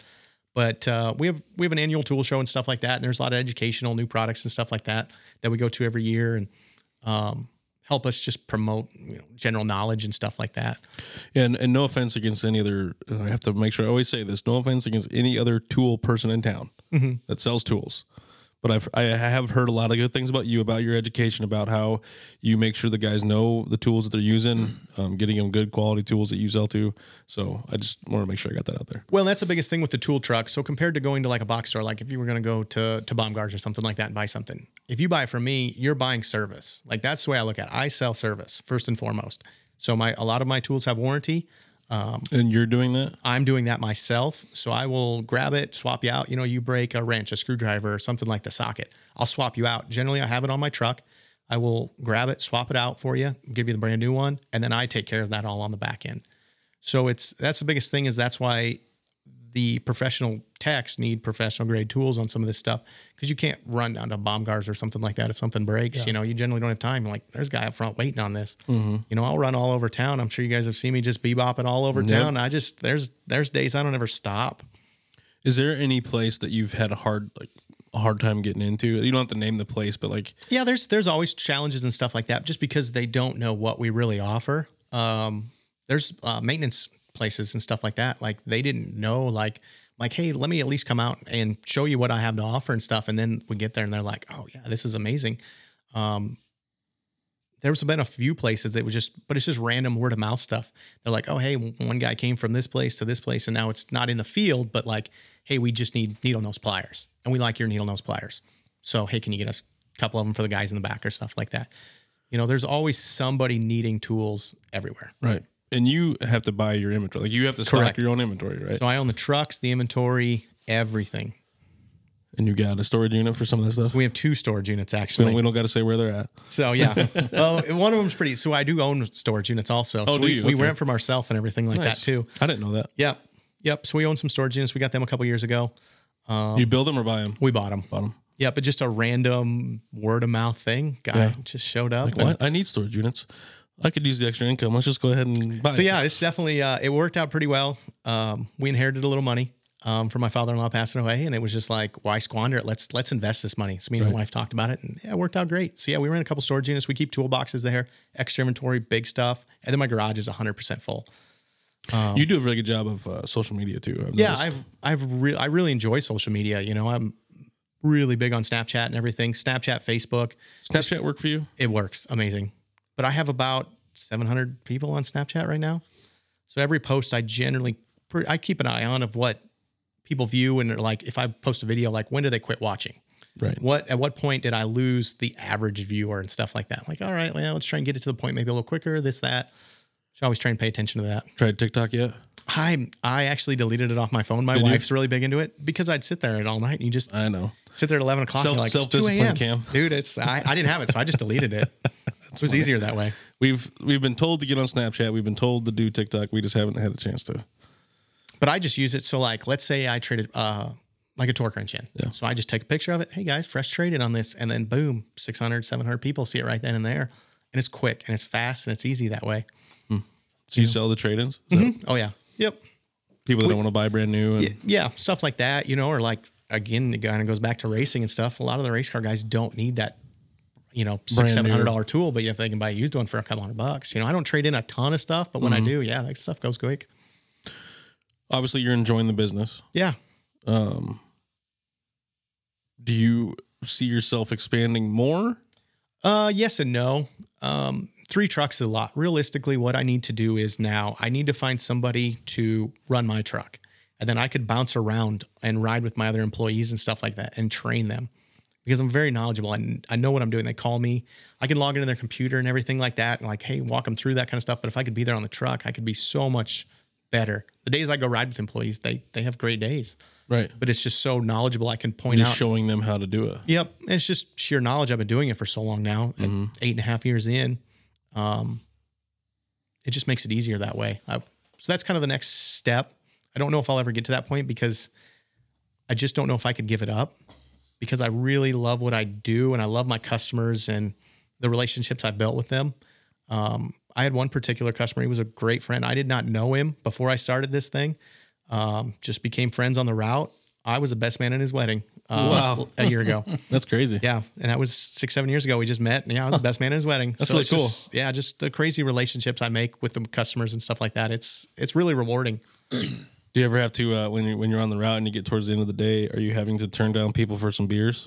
Yes and no. Yeah. So many offered. There's always people always offer beers at the end of the day. And it's like, I got to drive. Like, it kills my motivation at the end of the day, especially on Friday. Like, no, I can't. Like, I got to get some stuff done before the weekend kind of a thing. Right. That's funny. As far as Mac tools, I'm going to guess there's some in Omaha. Lincoln? Yeah, so we have Omaha, Lincoln. You don't though. I don't know. So I'm basically Northeast Nebraska. So the nice thing with me coming up here is I've gotten other people, they see success and they want to be like you. So I've started a guy up in Sioux City on his own. He's his own franchise owner, and same thing in Yankton. There's a guy down in Columbus. He's been doing it for 18 some years, and same thing in Lincoln's been doing it. He owns 3 trucks down there also. We've really grown on this side of the state. When I was up here, I was kind of on an island, right? And now we've grown, and now we cover all this coverage, and it's better. The more we get here, the better the coverage gets, and it just, if a customer moves from here to Yankton, well, now Yankton has Matt guy. It makes it easy that way. So do you kind of? I'm trying to think of the. I was trying to think. Do you help them out? Do you correct? Give them advice? So I'm what corporate would call I'm a mentor distributor. I was looking for a mentor. Yeah. So I cover all the bases. I run my business like they want me to. So they'll come ride with me for a little bit. I'll train them and stuff like that before they'll kind of go to their tool school in Ohio, where Mac Tools is based out of, and train before they hit the road and everything. They like what I do. I showcase my products the right way, features and benefits. The biggest thing with what I do is save time, make money. If I can sell you a special tool and it saves you an hour on your job, well, you're going to make more money with that. Right. That's one of the biggest things too. It's just save time, make money. It's a good philosophy to have. Mm-hmm. Mm-hmm. Balance is a big key word on this podcast, which you're a listener of the podcast, so you know that. Walk us through balancing like family and work in your household, running your own business. It can come with long hours, weekends. We've kind of talked about that. Plus you have the racing on the side. Walk us through how you kind of balanced all that. I'm terrible. I'm not good at balance. Because could you imagine with your office, you just drive it home. And it's in your driveway. There. So think about that. My whole operation's in my driveway. Right. It's not anywhere else. So when I come home, I'll come in, play with kids for a few minutes, and I get freight. So generally, on an average day, I leave before 7 a.m. So most days it could be anywhere from 5:30 in the morning to 6:30 in the morning, 7's maybe on my later days. I don't generally get home till 6, 7 o'clock at night. Then I go through, I got to check in all the freight, do deposits, do all your normal work business stuff, go through everything to get ready for the next day. And then, my kids are coming and they come out and help too, which is nice. It gives them chores and everything like that to kind of do. And, but it makes it a little tougher. I'm terrible with the balance. I really love what I do and I want it to be so great that I forget to just be like, hey, just go inside for 15, 20 minutes early and stuff like that. Right. I'm not good at it. You'll get there. Yeah. It'll come. Does your wife help force that on you? Yeah, she's kind of been like, you need to come in sooner, stuff like that. Get in here. If the nice thing is if I get home early enough, I'll go in and eat with the kids. I always try and eat when I can, but they eat earlier. I'm always kind of a late night eater and stuff like that anyway, but I try to do as much as I can. But yeah, that's the tough part with the entire office being in the driveway. I hear you. That's why I try not to bring my laptop or the iPad or anything home. Yeah. Try not to. But how many phone calls do you get? Do you get calls at night and stuff like that? Yeah. You probably do too. Yeah. Oh yeah. All through the night. Yeah. Because just think about it. Most mechanics. Business. Yeah. Some tool guys have separate cell phones. I'm just easily accessible. But if you're a mechanic during the day, you're probably working on your stuff at night and you're like, oh, I'm working on this project and hey, I kind of need this. Right. So Snapchat, text me, something like that. Hey, I need this next time you come by the shop. A lot of insurance agents do the same thing. They have a separate thing called the bat phone. Yep. Where that's exactly I don't do that either. No. I just have the same. It'd be too confusing. It'd be too confusing, and I like to be accessible too. Mm-hmm. I don't give it to everybody, but most people have it, or they can get it. Mm-hmm. It's easy enough. Yeah. Same thing. Yep. So your wife plays a big. She works too, though. She does not. She does not. She used to. Yeah. She kind of took it back. So when our twins were born, just daycare expenses and stuff like that. How many years ago? You said 3. So yeah, the twins were 4. Yep. She quit when she was pregnant. Obviously, with the twins takes kind of a toll on the body and everything like that. So yeah, she kind of quit before that. We kind of knew once they went back to school and everything, she'd be able to work and go back full time and everything once they got in school, make everything a heck of a lot easier. Mm-hmm. But no, she can run a tool truck. She's done it. We've been down employees before. She's had very little training and just gone out in the route and that's awesome. Find the shop. Yeah, she's family killing. Business. Yeah, that's exactly it. She gets it. So that's a nice thing. It's definitely pros and cons because I'll come home and I'll talk about my day and she knows 100% like what you're saying, what I'm talking about, what customer I'm talking about, right. What tool I sold them, this, that.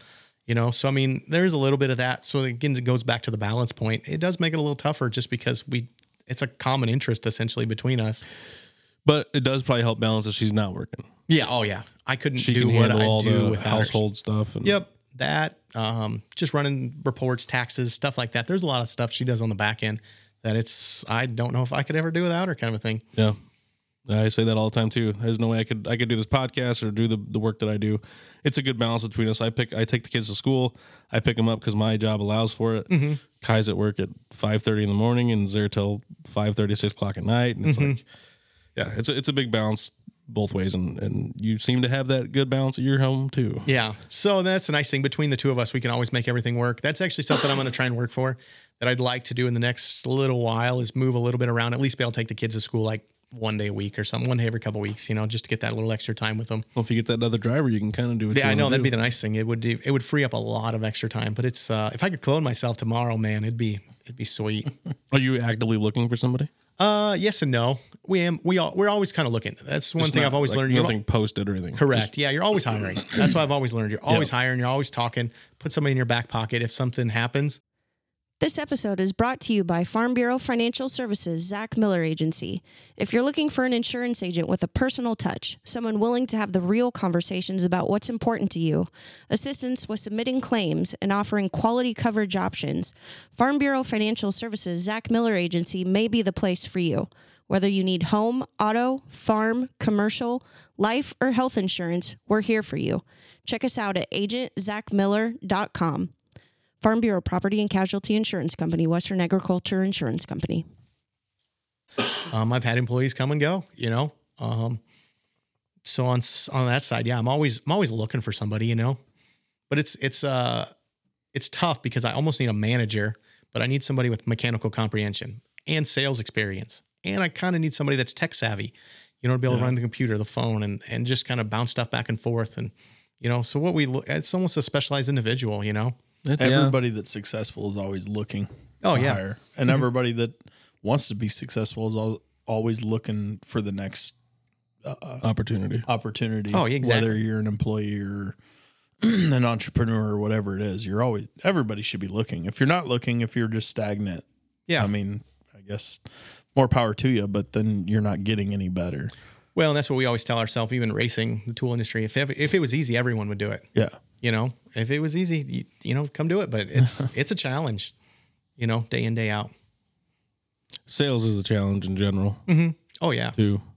How many sets of screwdrivers do you think I can sell a guy? It's one of them things like, and that's, we get that a lot. Well, how many wrench sets or ratchets or screwdrivers, how many do they need that? But it's always something, Or they need new. Yep, they need new. Old stuff's wore out. Or you're going out to the call and getting all the new people anyway, which is very smart of you, by the way. I think that's a very. I enjoy my time out there. Idea. It's a good time because they have a tool They show call day. that with drug dealers something like just give them a little taste. Yeah, that's exactly give 'em a it. little taste. First one's free, buddy.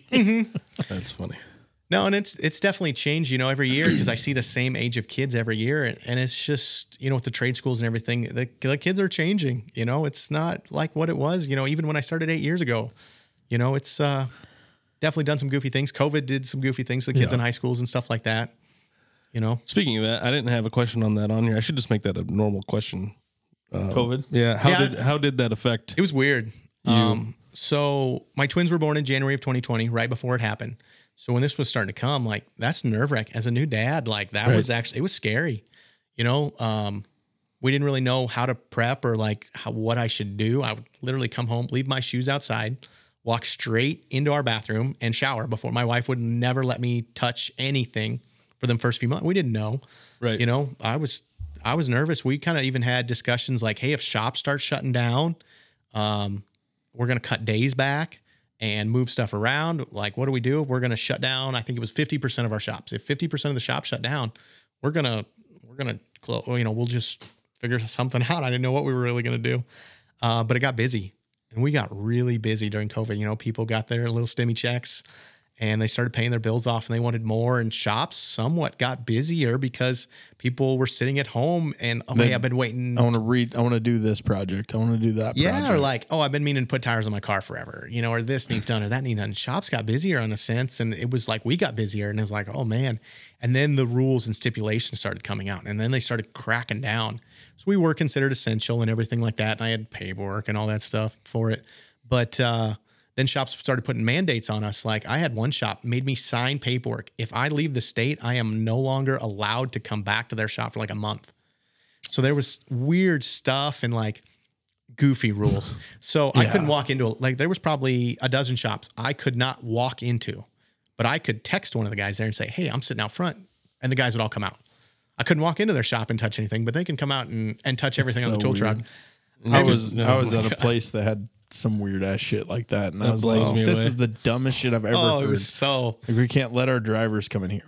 Yeah, get out. Yeah. I don't. I'm we not. have to be human at some point. I was the guy that's like, if you got to use the bathroom, I really don't give a shit. Somebody else can deal with it. Mm-hmm. I'm just this guy.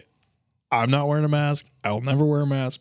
You do you, buddy. Yep. So I had to wear a mask at some of the shops, and it was like, I hated it, but it was just like, I need to make money. Right. You know, you got to do it. You gotta do what you got to do. So yeah, there were some shops that would make it so the techs had to stand outside of my truck and ask me for like, hey, I want this pry bar. I was supposed to have rubber gloves and a mask on and sanitize it In down. your own pick. In my own truck. Sanitize it down and hand it to them and re-sanitize it when I put it back on my truck. That was the same company that said I couldn't leave the state. So it was a little nerve-wracking. Was that a corporate company? Yeah, very corporate. You're you have more patience than I do. So I do. There's zero chance I do. I would lose my life over that. And there were some shops they're just like, hey, well, no, you're not coming here. There was a couple of shops I didn't go to for like 6 months. And I text the guys like once a month, like, hey, what's going on? Nope, still can't come. So yeah, just kind of crazy that way. COVID was a weird time. It's weird. In the tool industry. Did you see any shops close? No, not really. COVID did hurt a couple shops, but no one, I don't think around Norfolk really. Due to that, I mean. Correct. Yeah. No, I don't think so. I don't think it hurt anybody enough where they ever shut down. I'm just trying to think of anybody. Not really, but it was like I said, it was just so weird, with just everything going on. We didn't know. The traffic was great. God, I enjoyed driving the truck around. I'm sure. Yeah, in the morning, it was weird. You'd come down 13. Imagine 13th Street at 8:00 in the morning. There's not a car in front of you and not a car behind you. We were still open. Yeah. I was here, so I mean, I remember that. There wasn't. It was so crazy. Yeah, I never not went anywhere. Yeah. I went. I worked all the time and then went everywhere, and I didn't give a shit. Yeah. Well, that's eventually what it came down to.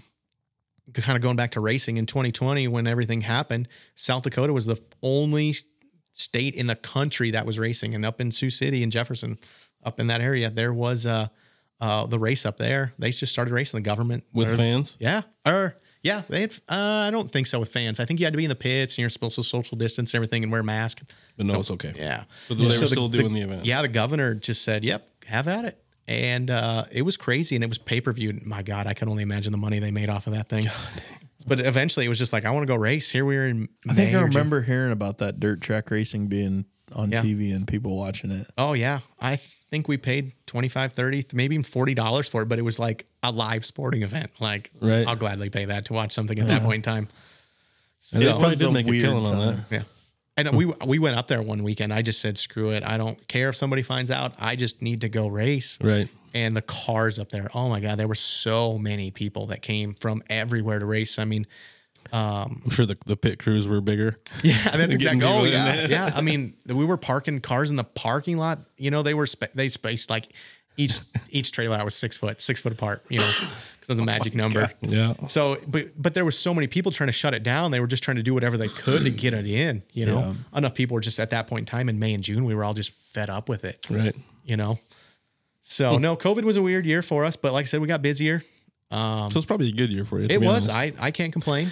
Most every business person that has come on this podcast has said they did well through COVID. Yeah. Yeah. I'm pretty sure. I don't think anybody's had a negative impact from They it. found a way to get well. we had to get creative and stuff like that for sure.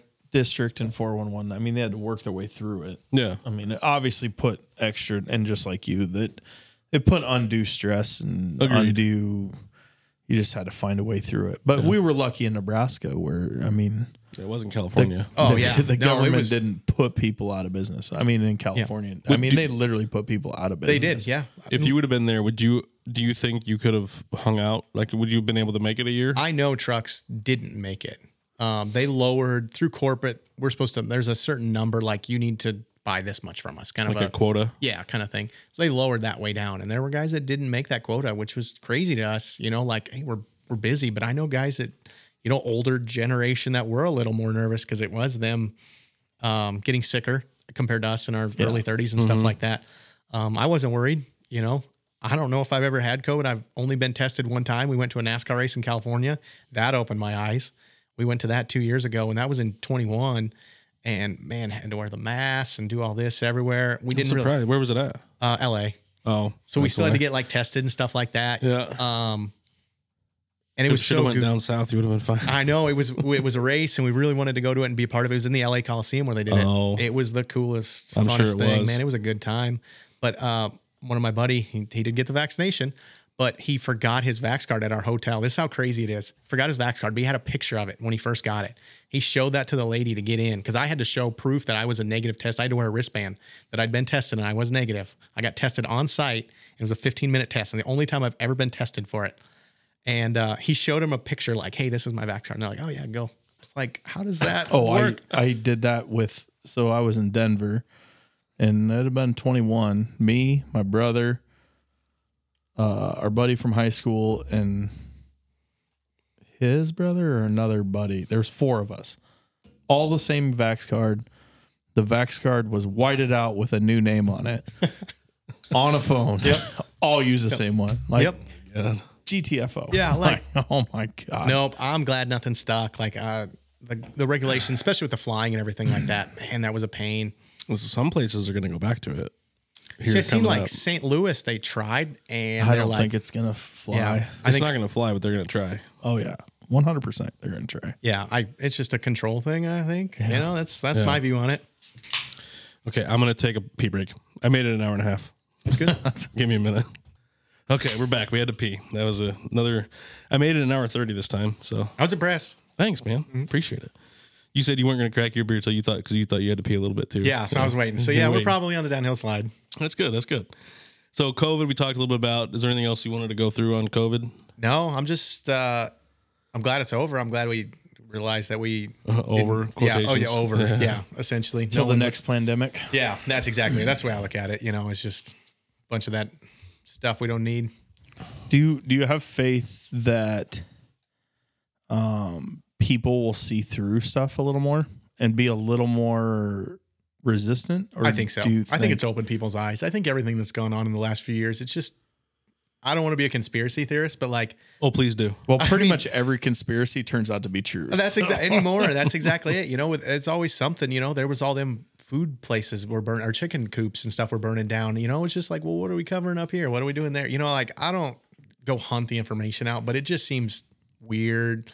You know, I hope people start asking more questions. You know, to find out the truth and do their research and stuff. Don't believe everything you see on Facebook. That's either. what we try to do on the other podcast. Yeah. Work at it. No, you guys have on that podcast too. It's opened my eyes on a few things that I just don't. I'm not a big news person and stuff like that. But yeah, just open your eyes and go do your own research and stuff like that. That's kind of what we push to, is just to just bring it to your attention. Form your own opinion on Yeah, it. I'm gonna give you my opinion. You can take it or leave it. I don't Exactly. really. It's not gonna hurt my feelings.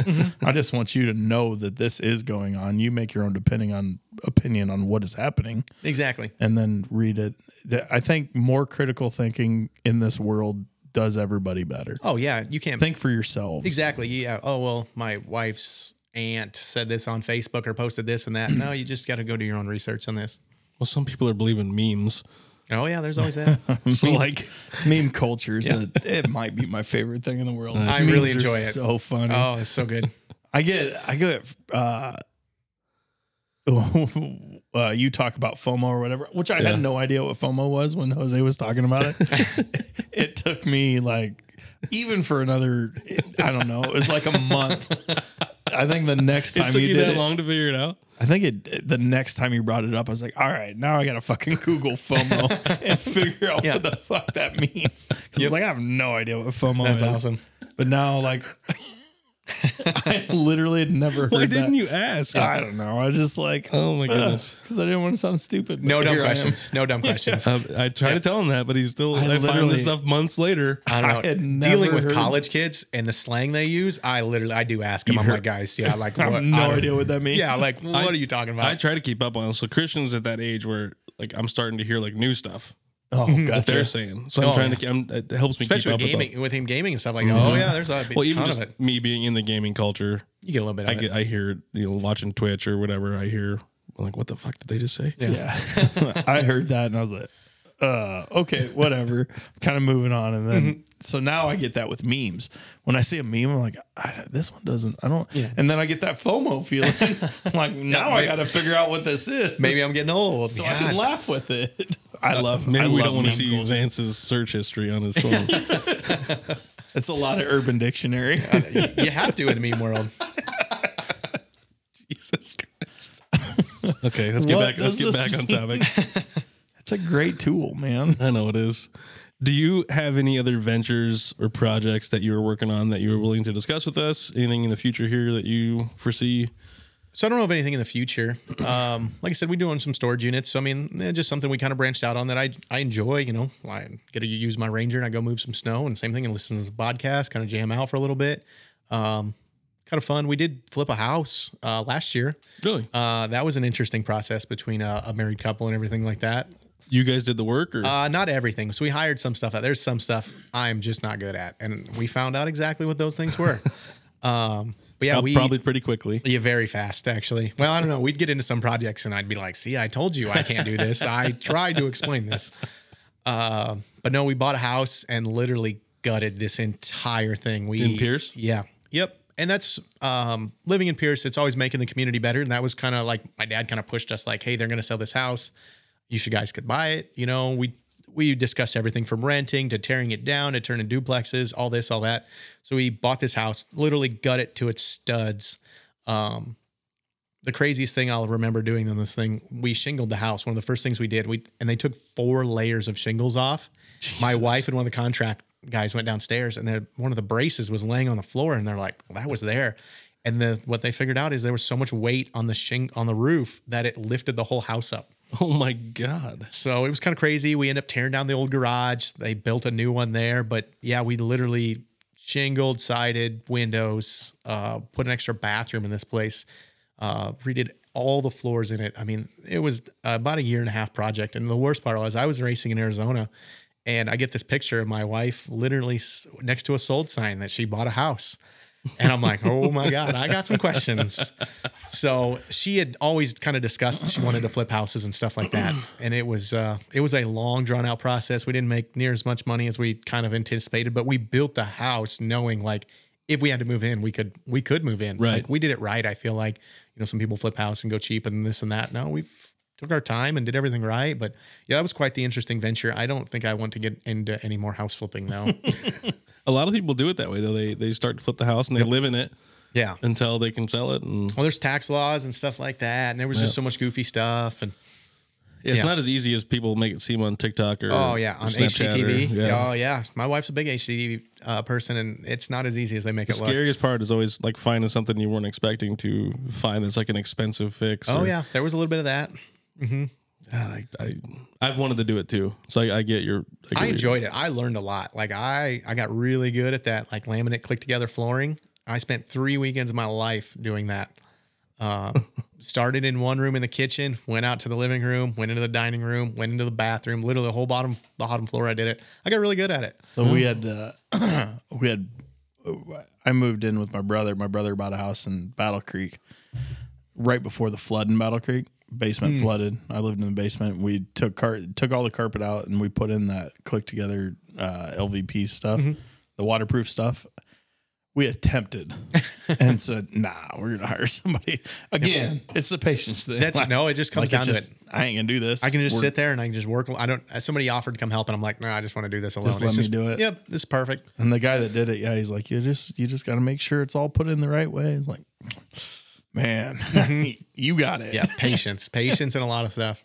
That's why I can't flip houses, because I wouldn't want to go. It took us like a 1.5 years of just sticking money into this thing, and it was just like then this and then that. And, Did you end up coming ahead though? Yeah, yep. We ended up making just a little bit. Not as far as you. Yeah, just not as far. The market was just really weird when the interest rates started. We sold it midsummer. You know, that was right when the rates started going up and everything like that. So that hurt us and stuff. Was it a foreclosure or anything, or just no? There was just somebody selling it. And it would, no matter what, like the stairs didn't meet code and stuff like that. And the electrical was all that. Like, was it like pretty close to being like condemned? It could have been. I think it easily could have been. Like if you'd really got into it when we did, the tube and not wiring, there was didn't have that extra ground wire. Everything was 2-prong in the whole place. And jeez, the bathtub was concreted in. So we had to use sledgehammers to literally destroy the bathtub, taking it out. Good Lord. Yeah. So it was a good time, but I learned some stuff, just life lessons, stuff like that. There's a lot of stuff I'd never done before, and I know how to do now, at least, Is there anything on your bucket, maybe not projects, but is there anything on your entrepreneur bucket list that you want to do? No, or something that you're like a dream thing that you'd like to be a part of?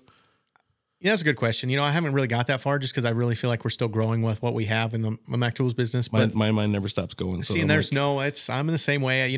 Like I would like to put a laundromat in Pierce. We could use a laundromat.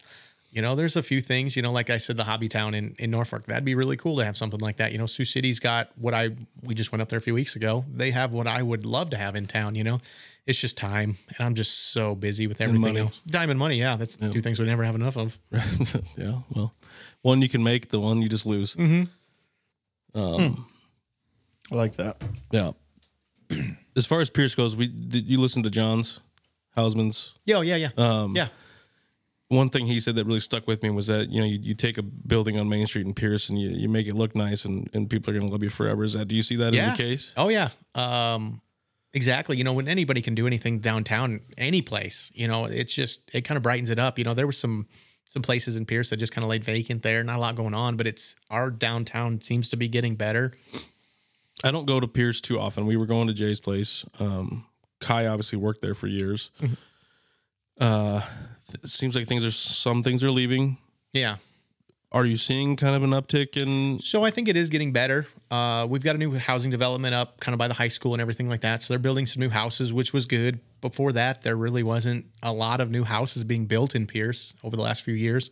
So that's kind of getting more popular. So I feel like people, they want to work in Norfolk and live in these small towns. And I definitely feel like the small towns are growing and stuff like that. We talk a lot about that, actually. Yeah. They've got some good things going for them. We're going to get like a big old splash pad out at the park. They're working for that. Zion School, which my kids go to school at, they're adding on or building a new front location with some new classrooms and everything, which is good because that place is really old. So that'll be really good. So I feel like things are on the up and up. A couple of the old kind of rundown foreclosed house, not really foreclosed, but older rundown houses, guys are fixing up. I kind of feel like we showed people of Pierce what we could do. My wife's a little bit more involved with the community than I am just because I'm always working and stuff. So people know her, but like we took a house that didn't look that good and made it look really nice. So we kind of showed people, hey, you can do this. You can update these houses and make them look nice. And I don't know if we started it, but it feels like in the last, it can happen. Yeah, year and a half, they're fixing up some of these places. I wish that would happen somewhat down here. I agree. In Norfolk. There's some beautiful homes, even just right over here. Mm-hmm. Kenningstein's got some really nice ones. Oh, yeah. There's some good ones back in here. I'm trying to think of Elm, Vergis, beautiful homes. I'm trying to think, is it Some of the older homes are right around in here, the pillar types, the colonial style homes. Elm's this way, Elm is right? Sure. Yeah. I don't know. Prospect. Yeah. Prospects over there. Prospect. There's two beautiful, like brick homes right down here on Prospect that have, over my time being here, have obviously kind of gotten run down, but they're beautiful, original homes. I think that if somebody would just go in there and put Just some fix money them into up. it, Yeah. be great. Mm-hmm. Well, and just downtown, I mean, just see what it's done in Norfolk here. It's just crazy. Just me driving downtown. Be careful. I know. Some people don't like that. Oh, trust me. I hear it all. Yep. It's a hot button topic. Yeah. here. I have a few customers. I like it. Here on Touching Base. Yep. We bring it out on both I- sides. Yeah. I respect everybody's opinion. I don't really care either way. We haven't seen any flack yet on any of the posts. Yeah. Based off of some of the podcasts that we've had. Of them. A few.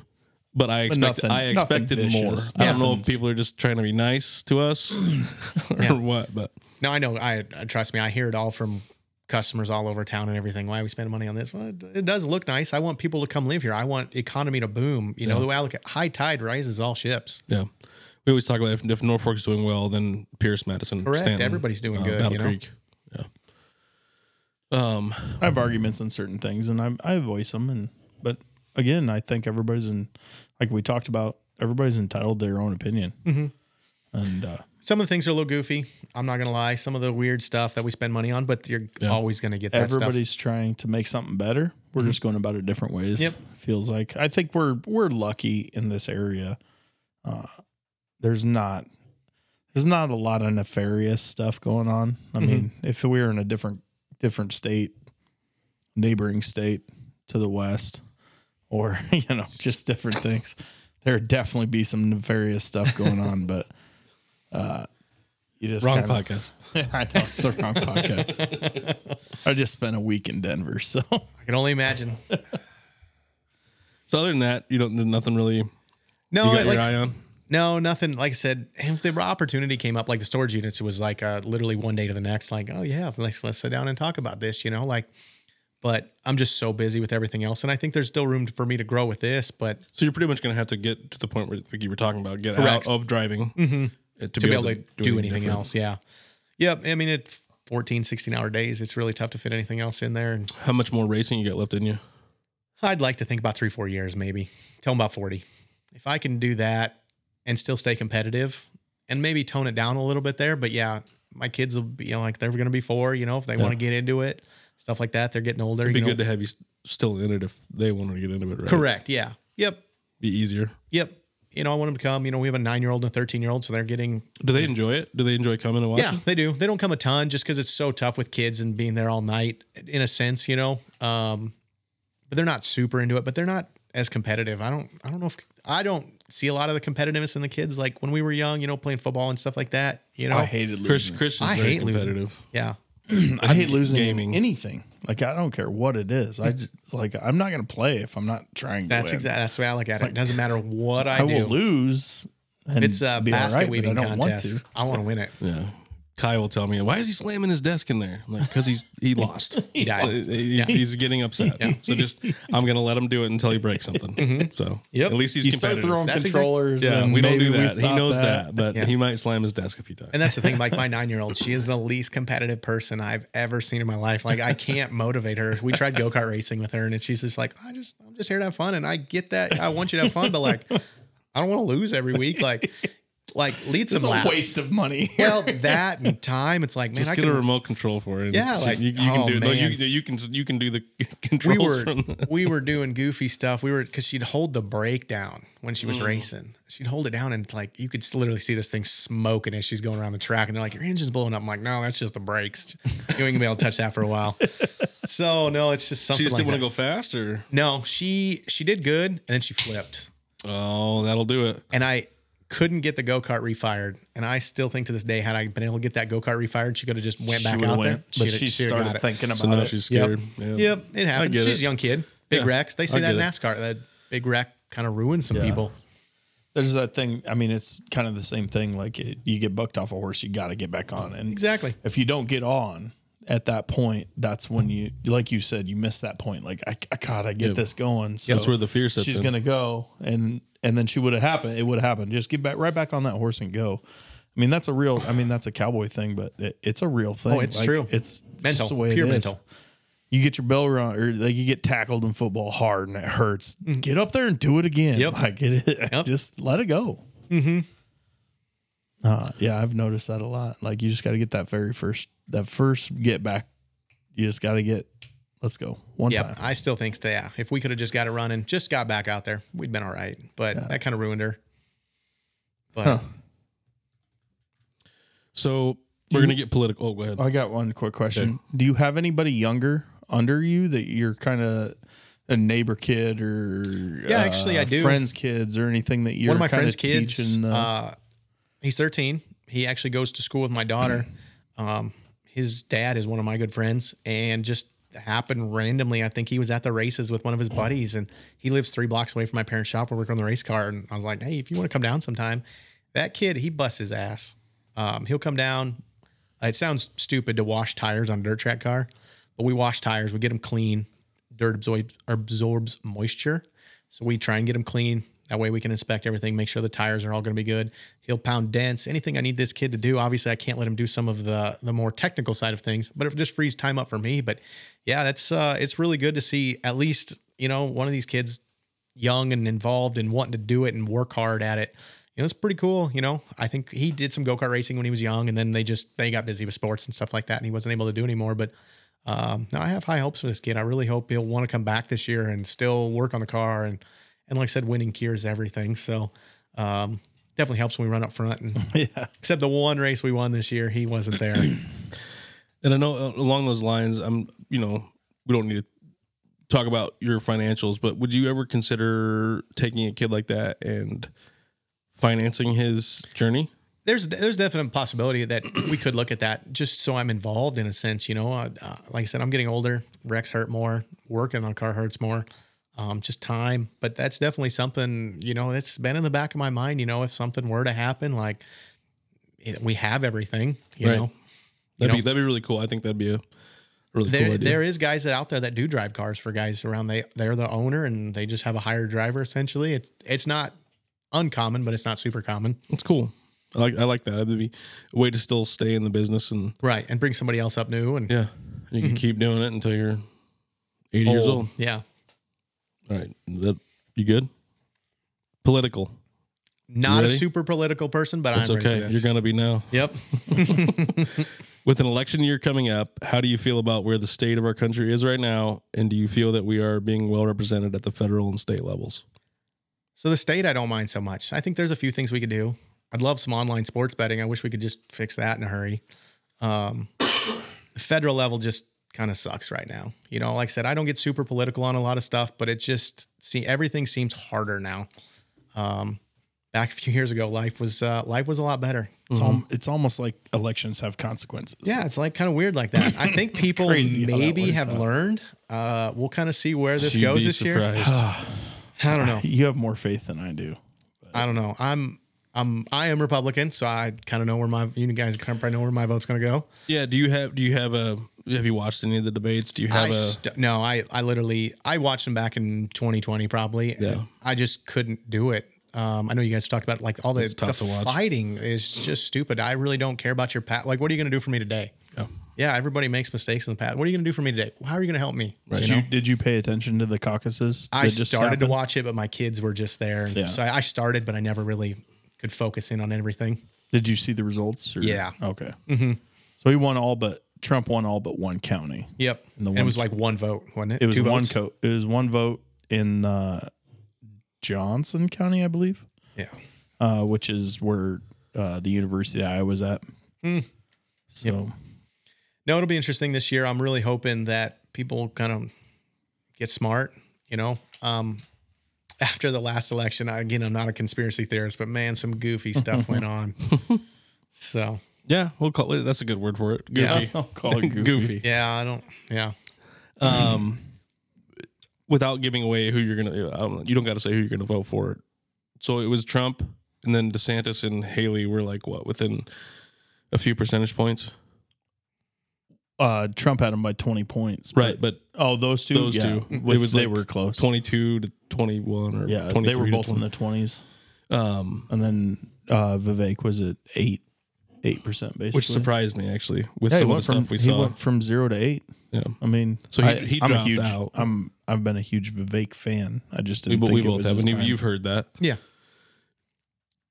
How would you feel if he ends up being the vice presidential candidate with Trump? So I don't think he'll be the vice president. But. I don't think he's going to be either. I don't think so either. I'm hypothetically. I don't know much about what he really stands for. I know he's really starting to back Trump and everything like that, but I don't know what his views are. I mean, I imagine I guess we probably didn't cover a lot of. Yeah, we haven't listened to a lot of speeches and everything. He's probably, of all the candidates other than Trump, there's more content out there for you that you could listen to. I mean, he's been where he actually gives his take. He did a long form with Patrick does he actually do some David. Oh yeah, long form stuff. That's impressive because you don't see a lot of that stuff. Between him and really, there's no other person besides him and RFK that have done it. RFK did a bunch of long form stuff. Vivek has done all kinds of long form podcasts. He's been on. And he doesn't let interviewers. Sean Ryan. He's been on Patrick McDavid. He's been on. I mean, he's been all over, and he's got really good views. I mean, he's a brilliant guy. I think. I just don't see him as the vice president. He's definitely going to be involved with Trump at some level, and Trump as much said so today. He said he's going to be working with us for a long time. Yeah. I don't think Haley's going to get very far. I think Haley's being backed by Democrats extremely hard. So too. Oh, really? Yeah, we've said that a little bit. We haven't fully gone into it, but yeah, we think it's a a Democrat in disguise. I think Could be that's something like that. Yeah. I believe it's there, and I'm foreshadowing half of my content for That's okay. useless tomorrow, but This isn't coming out until next week. Okay, well, you'll hear it on useless too. I feel like this is Haley is the Democrats' plan to get rid of Biden. So Democrats are going to vote in all the blue states in the Republican primary, and hopefully they can get the delegates to get Trump out. So there's going to be some goofy stuff because obviously they don't want him in there. You know? Yeah. Well, they're trying to get him off ballots. Everything. Yeah. And that's been, again, you take away our freedom. Like, that's our right to vote. If I want to vote for Daffy Duck, I want to vote for Daffy Duck. Right. Yeah. You know? Yeah, Well, I don't care what you feel like, but let me vote for who I want to correct. fucking Yeah, there's vote no for. reason to take anybody off a ballot. I thought that was kind of shit, and I'm glad they took it off. Yeah. You know, there's Do you feel that the systems that are in place still work in today's time? like the two-party system. No, not really. I don't know what I would ever do to change it. It's been like this for so long. How do you fix it? At this Why point? do you feel like it doesn't work? Nothing against, I'm obviously a Republican, but I will never, because I'm a Republican and I just feel like there's such a separate between the two parties, I will never really listen to anything any of the Democrats ever have to say because I just lump them into one big group. So I don't ever listen to anything any of the Democrat party ever really has to say because it's just like, well, I know I'm going to vote red. Well, most of it's bad. Right. Not Well, that's good exactly anyway, it. Right. But like I just automatically assume that for the most part. Yeah. There's like I've talked about RFK Jr. a little bit, and Vance has given me some pushback on him for obvious reasons. But of any candidate that's ever been on that side, and now he's not anymore. He's independent. He's independent now because they wouldn't allow him. They wouldn't allow him in there, but he was originally a Democratic candidate.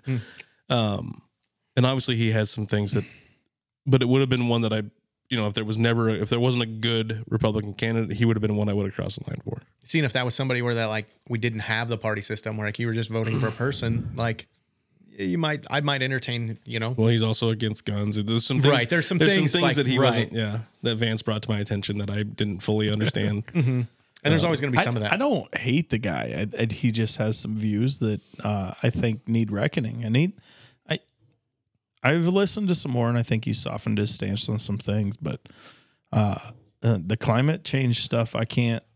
That's to me is right on board with that. The Second Amendment shit, like you got to stop with this. And I mean, I thought he was said- big in some climate change stuff. Yeah, he is. Well, he started as a climate change lawyer, a climate lawyer. That's what he was an environmental lawyer. Environmental He lawyer. did some Hudson River studies. Yeah, that's kind of what he made his bones on, and extremely intelligent guy. And he, I will say, and I respect him wholeheartedly. He was there on the vax. I mean, the vax stuff, he was right on. He was good. He was intelligent with, and I'm on his side on that. But he made comments that he believes people that don't follow climate change laws or mandates or whatever need to be put in prison. I'm not going to listen to fucking AOC on what she thinks is a climate change or climate issue. How we're going to fix this shit. No. And are a bartender. nobody's perfect. There hasn't been a perfect candidate. No. No, that's exactly it. And term limits, I feel like would maybe change some of that. I'd love to see that, obviously. I did see our local representative wants to increase term limits here in the state of Nebraska, so that's a really shitty thing. But Yeah, I'm gonna go out on a limb and say, that's a bad thing. Who's that? Dover. I don't think anybody should be a career politician. No. Like, It doesn't no, work. No, it doesn't. We just see it right now in the White yeah, House. it's just corruption, like just money, it's all money and power. It is. And just seeing the Joe Biden, Nancy Pelosi, Yeah, never like- done anything in the private sector, have only been in the public sector. but it's just seeing how much they're like you go back and look at something he did in the 90s and some of the speeches that he gave. Oh, and yeah. you listen to Yeah, it now that's and it's crazy. like, okay, all right. Come on. You've been voluntold what to say. That's crazy. Oh, yeah, I agree with you. I don't know whatever it would take to fix at this Yeah. point. It's almost like we're too far gone. And Well- the problem is for the next 60, 70, even if like today we'd be like, all right, no parties. For the next 60, 70 years during our lifetime, we'll be like, well, he's still a Democrat. He's still a Republican. It's just like, It would happen that way. yeah. Unless they actually like the thing is they need to speak on their actual like issues and what they're going to do. what are you going to do to help me? Yeah. As a small business owner, in Nebraska, like what? Get out of Washington. Yeah, exactly. What are you going to do to help us? Get back to the places that you're representing, and only go to Washington. And like it was only designed for them to be in Washington or wherever for like a month or whatever. I can't remember the days, but they weren't supposed to spend the whole year there. They were supposed to be with their constituents, doing their job, not as a senator, not as a congressman, nothing like that. And we've gotten away from that. Now they just go live in Washington, and it's just a cesspool, and it just eats at your core. And it seems like it destroys moral fiber of the people we're sending there. They're all friends. That's the thing. Yeah. Like It's a All their kids uniparty. go to school yeah, together. that's all. It's not They like all they have live in the Republican and same Democrat fucking schools. areas. They're yeah. How can you scratch my back? Yeah, exactly. And I talk about the uniparty a lot, and I think that is our biggest fight towards the two-party system is the uniparty, because it's them versus us. Yeah. We send them there, but they don't do anything for us. No.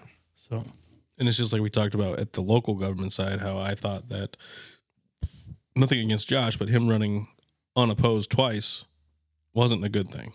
no, I agree. you need somebody to go against you. People bitch all the time. Let's change it. Yeah. Well, now there's going to potentially be 3 candidates. So it'll be interesting to see. Yeah. See, I don't follow that. Like I don't follow the Norfolk race and I don't everything blame like that. you. Yeah. Yeah. Like my dad's, he's the mayor of Pierce. I don't know if you actually knew that. I did know that. Yeah. So it's That's awesome. yeah, it's a little interesting there. So I get a little side of it from just the small community and everything like that. I wonder how big. I mean, obviously, there's a little bit of a difference handling it, but it's probably pretty close. Handling a smaller community to handling a community like Norfolk. He's probably just got more people essentially to work with on some of that projects and stuff like that. Actually, your dad probably works more. No Well- offense, no offense, Josh.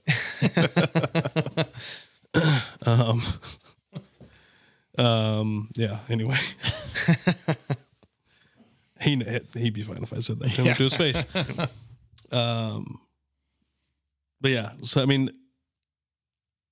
the local part of it, and I don't want to get into this too much because I really didn't want to announce too much. But one candidate will be coming on. The other one has not wanted to, as of right now. I'm not going to name any names of who's what, but I'm hoping to get all the city council candidates on here, along with, and we can even get like the local cities too. Pierce, Stanton, I'm sure Battle we'd be Creek. able to. If we should get your dad on. He'd talk a lot. He'd talk a lot more than I do. He'd be a good one. Yeah. He's been around for a while, just as a small business owner, and then just the mayor through. How long has he been the mayor? I think when did the floods happen? 19? 19. Yeah, so around 19. That was kind of like that happened like just after he got elected. Oh, so he got perfect. thrown right into it. Yeah, it was a mess. That was not a good time. How's that been for him? I mean, has he enjoyed it? I think so. I think he enjoys it. He's a lifelong citizen. He's literally lived there his entire life. His dad built a house there, and they've been there forever. So what better person would you want leading the community? And he's for Pierce. He wants to better Pierce. Everything he feels like he does to the housing district up there to build new homes and help the schools out. They're big on helping Zion out with their addition and the splash pad. That's kind of been, something he's been really pushing and stuff like that, and I'm sure there's the same thing that with downtown here, people are like, why would we spend money on that? Well, it's like, we want people to live here. Is he getting some flack? Do you see a lot of that? Yeah. I look on Facebook and I don't know if he sees any of that. I know he's on Facebook and stuff like that, but if it's just like, people just don't see the big picture sometimes, I feel like, with some of that We stuff. talk about that a lot on this podcast too. Like, it's just so closed, narrow-minded on some of that. Yeah, they just don't see where their money's going. Mm-hmm. Yeah, or they don't think it's an important thing. But I mean, Like, it's a tough line to, and I've fought with this a lot, even on this podcast or the podcasts. I guess I talk about it a lot. It's tough. It's a fine line to fight, like, because I'm a small government guy. I look at it as private industry will do more with money than any public entity. And so it's hard to fight that deal to where it's like, yes, I get it. It's nice. It's cool. but we're spending the money, the public money on that when, I don't know, maybe we shouldn't be giving that to the public money. Like maybe, and I get it a lot. Everybody, the argument people say is, well, it's going to get spent somewhere. Somebody's going to spend it. I get it. So I'm talking on a systematic issue. Let's try to fix the systematic issue at the top. Like, stop. Let's not make it able for somebody to spend that money. He wants to cut it off at the head, which I know we all it's- do. Yeah, some of the grants And and I know stuff like it's- that. I'm not speaking in something that's feasible, but I'm trying to get to that point. Like, I understand It's it. feasible. It takes time. It takes time. I'm at that point. Like, let's cut down at the top so that, yeah, we have to spend it because somebody else will, or somebody else will. Well, let's make it to where it's not there for somebody to spend. But Maybe it's also going to take everybody to be on the same page. I The know, whole I country. understand that. It's going to take a lot. And we are the most divided Hey, on all aspects. so you're saying that there's we've a ever been. chance? Well, there's always a chance. There's a chance. There's a always a chance. So as long you're as saying they there's a quit chance. dividing people, the more division that we keep getting. Oh, it's a lot. Every The day worse there's it's something gonna else. Every day. Yep. And that's frustrating. It's super frustrating. And then you go meet, and I talked about, I was in Denver all week in Colorado, and I met great people. Don't believe the same views. They don't have the same views as I do, but you sit in a room with them and they're not bad people. Like, nobody is. It's just like, why can't we just have this conversation? Like, why can't we just be civil? be friends? Just be civil about Yeah, everything. just be civil. Like, and compromise. and think about somebody Yeah, besides don't your use that word. compromise. Yeah. We've talked about that. Zach's been really big on that. I am. Or He just doesn't want to. The thing with Vance, and I'm sure you've heard it on the podcast, is he doesn't like that word because he thinks we've compromised too much. Right. You're And just that- trying to give up. Like, you give an inch and they're going to take a foot. That's what it keeps happening. So what we need is the other side to compromise a little more. That's what. and I look at it as think about somebody besides yourself. Yeah. I know a lot of people they have a hard time doing it, and especially in times like this, it's difficult times. I mean, it's hard. People have a hard time paying rent, hard time paying their bills, hard time feeding their families, that type of thing. So it makes it really difficult to think of somebody besides yourself. But I think if people started thinking about other people than themselves a lot more, stupid ass laws wouldn't get passed. Like stupid ideas, stupid regulations. That would stop a lot more, because it'd be like, hey, we're doing this, but that might actually hurt like 50,000 people over here, but it's not going to hurt me. Yeah, so it's good what for do our I state. care? Yeah, like that. And I know that's just a big thing it just bugs me, and I think about that a lot. Yeah. Anyway, that's my little tangent there. So where do you see yourself? We kind of talked about this a little bit. Where do you see yourself going in the future? Are you enjoying where you are? Do you see yourself ever leaving Northeast Nebraska? No, not really. I think I'll live in Pierce probably the rest of my life. Lifer. I don't really see myself moving. You know, I went to Houston and Texas for college and everything, and that was pretty eye-opening being an 18-year-old kid. And I enjoyed it, but I don't think I could live there. I just like the Nebraska life. It is a little easier, a little laid back. Even though I'm really fast-paced and everything like that, but I just like the communities and stuff like that. Everything that seems to be going on in a lot of the communities, like I know we just kind of talked about it, seems like everything's on the up and up. For the most part. Yeah, I can't complain. You know, I feel like we're in a good spot right now. Hopefully in a year, it's even better. It's going to get better and stuff like that. That's what I keep telling all my clients. Mm-hmm. Yeah, I just need to get through this year. Like that's just got to get through this year. As long as the election goes well. Mm-hmm. Which we're hoping. We're hoping that's the way it's going to go. I do have a We quick can get question. some of our money back. Sorry. I could kind of go back to the Houston thing. So what you went to school for, you're not doing. Correct. And I know it has helped you in what you're doing just by listening to what you've been saying. But somebody to follow in your footsteps doesn't particularly need to go that route, correct? Correct. They could just, Yeah. you can do it without having that. Correct. The way you've done it, you don't need to have that. I just kind of wanted to put that out there. No, you could as a little literally, bit. as far as what I do with the Mac tools and everything, all the distributors all come from different backgrounds and stuff like that. One guy It helps you, It obviously. does. Yep. It gives me a background of the information and stuff like that and just the general knowledge. And I use our tools, like, oh, hey, there's a special tool for this. Like, I know it's on the truck. Well, might as well go demo it and make sure it's going to work. Right. And that kind of stuff. So it does make that stuff easier, but yeah, anybody can really go out and do what I've done. It's just time, hard work, I always tell anybody I train, you always get out of it what you put into it. I feel like, and That's anything. yeah, that's just anything. Just go to work and be prideful and have fun. Like, I love what I do. Working for somebody else, if you'd ever told me that, hey, you're going to have to wake up at 4 a.m. and drive to Ainsworth, I've been like, nah, not happening. Not happening. I wake up and I don't even think about it. Hop in the shower, go out on the truck, fire it up, kind of get ready for the day and gone. That's an average day on me when I drive out to Ainsworth and back to my house, driveway to driveway. It's 286 miles.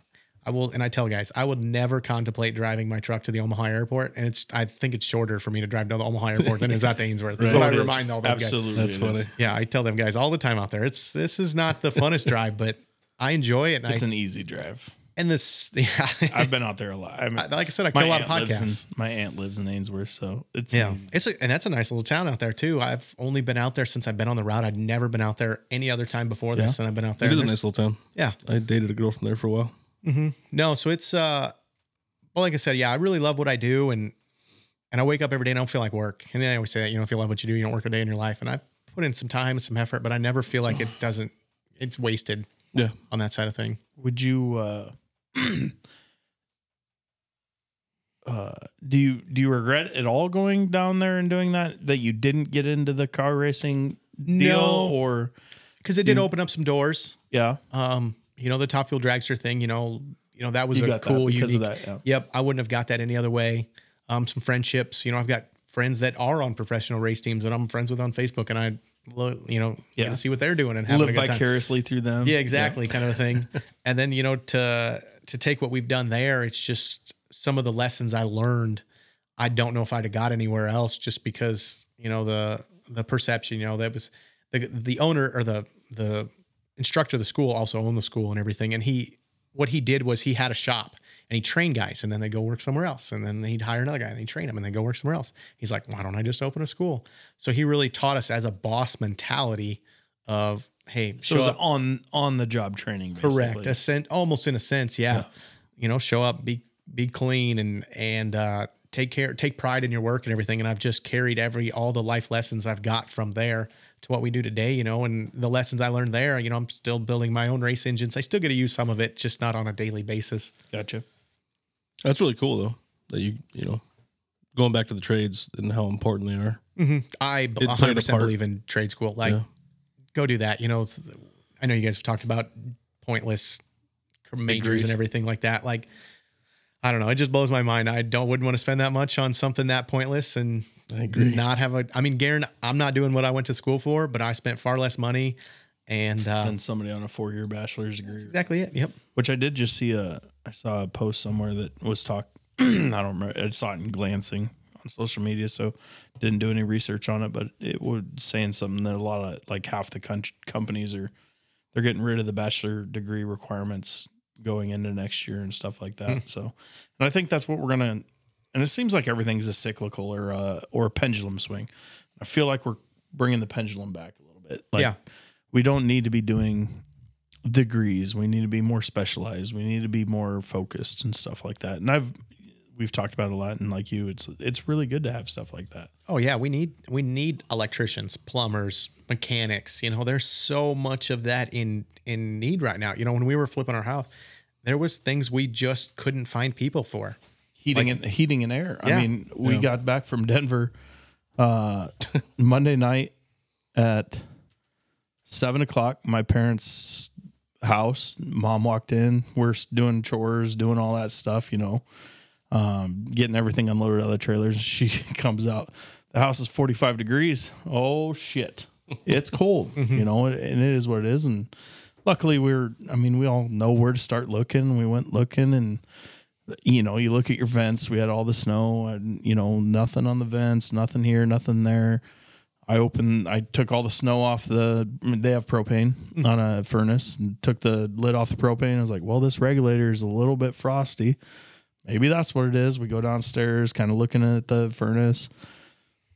My brother goes, takes some warm water, puts on the regulator. We do the whole light the pilot thing, get it going, gets popping. But, you know, if we didn't have that, when we were on the phone or trying to get a hold of a HVAC guy, you know, that type of thing, and we ended up getting a hold of him after we got it going. But, you know, that's one of those issues. You're like, holy shit, 45 degrees, and it's 10 degrees out there. It's not warming up 0 anytime degrees soon. outside right now. Ooh, this is going to go fast. We got to figure this out. Yep. And there's not enough of those people out there. No, I mean, no, not at all.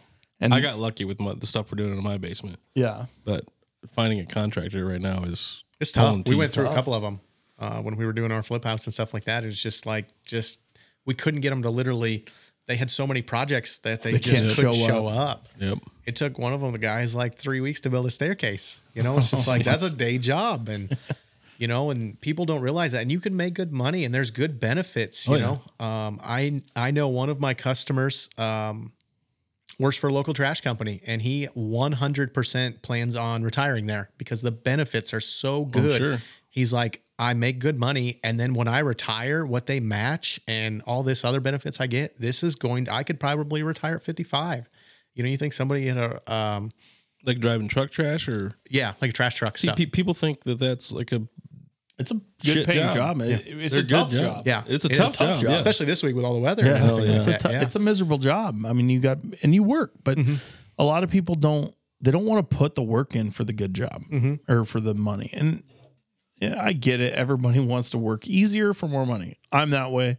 I'm guilty. Everybody wants to do it, but you still work. I mean, I have a full-time job and I have 3 other full-time jobs that aren't full-time, that aren't jobs that don't pay me anything type of thing. Right. You know, you do them, you just got to be busy type of deal. No, and it's funny, you know, and I just hope we could get back to a point where people want to come to work and take pride in their job. You know, like COVID just destroyed pride in a lot of people's. It's been I've noticed it more on a younger generation. It's really, really hurt. Like you can't get these people to work. You can't get them to show up. You know, you can't, there's nothing you can do because it don't matter. And nothing motivates them. That's Nothing. You know, I don't know what it would take to that point. Like Well, I we're tell seeing people, a lot of talk of universal income. Yeah. UBI. That's just great. That you can't motivate them. You can't get them to think. correct. Yeah. They want to read it on their phone and It's just critical thinking to me. Like, and everything goes back to me like critical thinking. Think outside the box. Because I heard that growing up my whole life. Think outside the box. Like, where there's a will, there's a way. You know, all these cliches, and they all mean something. It's true. Like, I can't do this. Well, have you tried this? Well, no. Well, I mean, we have forklifts, we have cranes, we have magnets, we have pry bars, we have boards. There's a way we can do. I promise you, we can do it. Like, yep. There's always something. And the same thing. If you want to get it done, you'll get it done. you'll get it done. We tell my You'll kids that all the figure it time. out. And that's a big thing that a lot of that has been lost. And like you talk about since COVID, it's a real thing, I think. Which scares me, you know, like I said, every year I see the same group of age of kids, you know, the 18 to 19, 20-year-old. And it's just every year we just slip a little further away. Everything I'm hearing is these younger ones are going to, I've been hearing good things about the next generation coming up. Whether that's true or not, I don't really know, but you hear like, someone that were a little younger going through the COVID stuff, they kind of realized, hey, this isn't all right. And it seems like it's growing a little bit better, a little more thinking. But that's my number one hope is just more thinking by people. It's a pet peeve of mine. Like if you don't need to make the first attempt, the first thought, like, that's all it takes. So you're one of the first actual fans of the podcast we've had on. Yeah. So what is your favorite part of both podcasts? What made you a fan? You know, it was just something because I do listen to a lot of podcasts just in general, a lot of racing stuff. You're on the road a lot. Yeah, I have. You did tell me the first thing you told me was I've never listened to anything outside of a racing podcast. Yep, I was very true. I'd always listen to racing podcasts, and I don't even know why. It was just like, oh yeah, I think it was the Abe Shaner episode. Yep. And I was like, yeah, I know Abe. I see him when I'm down at Motoplex and everything. I'll give it a listen. I really enjoyed it. And you said, oh yeah, try the Dr. Jose episode, and I really enjoyed that and got a lot out of it. I'll be honest, ever since then, so you said it, I knew you were the same age. You're like, oh, I take vitamins, try and take better care of myself. And I was I like, don't look it yet, but I'm getting there. I've lost about 10, 15 pounds. You can't see it, but. So that's actually like, I'm like, well, why don't I take better care of myself? So since that episode, since you told me that, I did some research and found some vitamins I like, and I started eating a little bit better here lately. I'm trying to not eat because I'm on the road. Right. I don't have an easy access with my truck to like go park anywhere. So there's only a few places in town that I can realistically eat. So I've started, I'm subscribed to a meal service. So I get my food it gets shipped to me. I've been doing that for 2 weeks, man. I've never felt better day in, day out. I'm about a month into like vitamin stuff, but I don't get that dip down. It's crazy. It's nuts how you feel. If you fuel your body right, you can get through. Yeah, it's pretty crazy. Like I said, I'm 2 weeks into the hardcore and the meals and not eating out every day. But it was like one day I went to Taco John's and it was like 18, 19 bucks. I'm like, this is insane. And you probably felt like shit. Yeah, and it's just like, your guts rumbling later and everything. So no, I'm down like 10 pounds in a couple weeks and I haven't done anything but just eat right. And that all came from the podcast. Yeah, I got it from the podcast just because I wanted to be better about it. And you just made the same thing. We go back to thinking. It just made me think like, why can't I can do this easily. That's awesome to hear, actually. Yeah. I talk about it a lot. My guilty or my shameless or selfish. I'm selfish. My biggest enjoyment out of this podcast, the touching base, is I learn. I don't care who's here. Yeah. I just keep learning and learn. Every guest teaches me something about, and I just love it. To me, I enjoy it. Like we talked about it ahead of time. I don't have questions. I'm listening to you and I'm going to figure it out as we go. No, that's how I feel too. Like I said, I'd never really talked to Abe while he was down at Motoplex or anything like that. And I'd seen him. Like on the podcast, we talked for a few minutes and stuff like that, but just learning some of the background on all these people. Like I didn't really know, him or I'd never really talked to Josh. I'll be honest, Josh wasn't in favor of the racetrack when it came in, so I had this bad picture of Josh, and it changed a little bit. A lot of people did. But it just gives us another perspective on people and stuff like that, and it just kind of enlightens the community and stuff. And I'm really latched onto it, and I am excited every Thursday when you guys post this and everything like that. Yeah, it's on. Let's listen to it. That's awesome. Perfect. There's a few of you out there that are like a diehard that actually like reach out and talk about it, which is cool. For all you out there, we want more of that. Yeah. Share it on Facebook. Like it. Yeah. Do you have any critiques for us on either one of the podcasts? No, not really. I've really for what you guys are doing, I enjoy it. How you split it up between the two. That works out really well. Do you like that? Yeah, I do. Because then you can just get more in depth and stuff. Because there's some stuff I'm sure some guests just don't want to really dive into. We don't want to push anybody into a point they don't want to go. This podcast is more guest centric. Yeah. Mm-hmm. It's So, about that really what works you're out. about as opposed to what our opinions are. Really, we want to know what your life is. And just showcase people around town. There's people that I had no idea. I didn't know anything about Sam. Yeah, I was Sam. I was just trying to think of his name from the Y and everything. That's really cool, that I didn't know anybody around here was that big into the powerlifting and everything. Yep. Yeah, him and Jay Belts and Jay I didn't was know anything awesome. about Jay. So I listened to that one. Jay is actually one of his daughters was married to one of my customers, and I donated stuff to the benefit. But I knew he was in a bad motorcycle wreck, but I didn't know anything else besides him on that. Yeah. So that was really eye opening. That was a really, really good episode. I enjoyed that one. that was a good one. The one that's going to come out. We're recording this on Wednesday the 17th. So tomorrow, Chase Calkins will be dropping. So you won't hear this, whatever. But his is going to be. He's a research analyst for a meteorological research company. They do like government contracts, and his will be different. We'll see how that one comes about. But either way, I'm excited just because it's just somebody new. It's just shedding light, Well, and he's working for a company in Boston. Many people probably have no idea that we have somebody that does that kind of work here in town. Yeah, I didn't know. Yeah, everything's just so much bigger than people realize too. Even though we're just small, I always say Norfolk's like a big small town, but there's a lot of exposure and stuff like that. Yeah, and I have gotten a little bit of flack that we haven't had any women on yet. They're on the list. We've had to push them back a little bit. One, we didn't want them in this room. Yeah, this is it works. It works really well. It works. It but works. We It's get crude for us. As you said, it gets a little hot. Yeah, it's warm. We get a little sweaty, so that does. Sometimes there is a little BO in here. So we try to keep it a little. But we've had Anita's been a co-host. Yeah. And See, to me, that's not even like, I haven't even processed that. I didn't until you just said it. Nobody's told me that, but I didn't think about it. So there are some scheduled already. We're already scheduled almost to the end of February. We're now recording a week ahead of time, which is I think that's awesome. That helps you.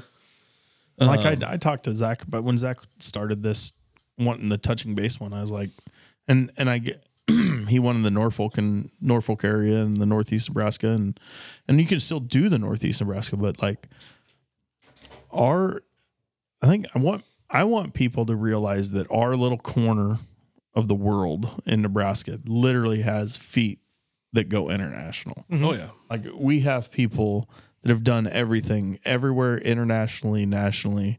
It's crazy. It's crazy. And the amount of context everybody has. And I know everybody's got the same amount of context, but we could get anybody. Like our little corner of the world has made a massive impact in the world, I believe.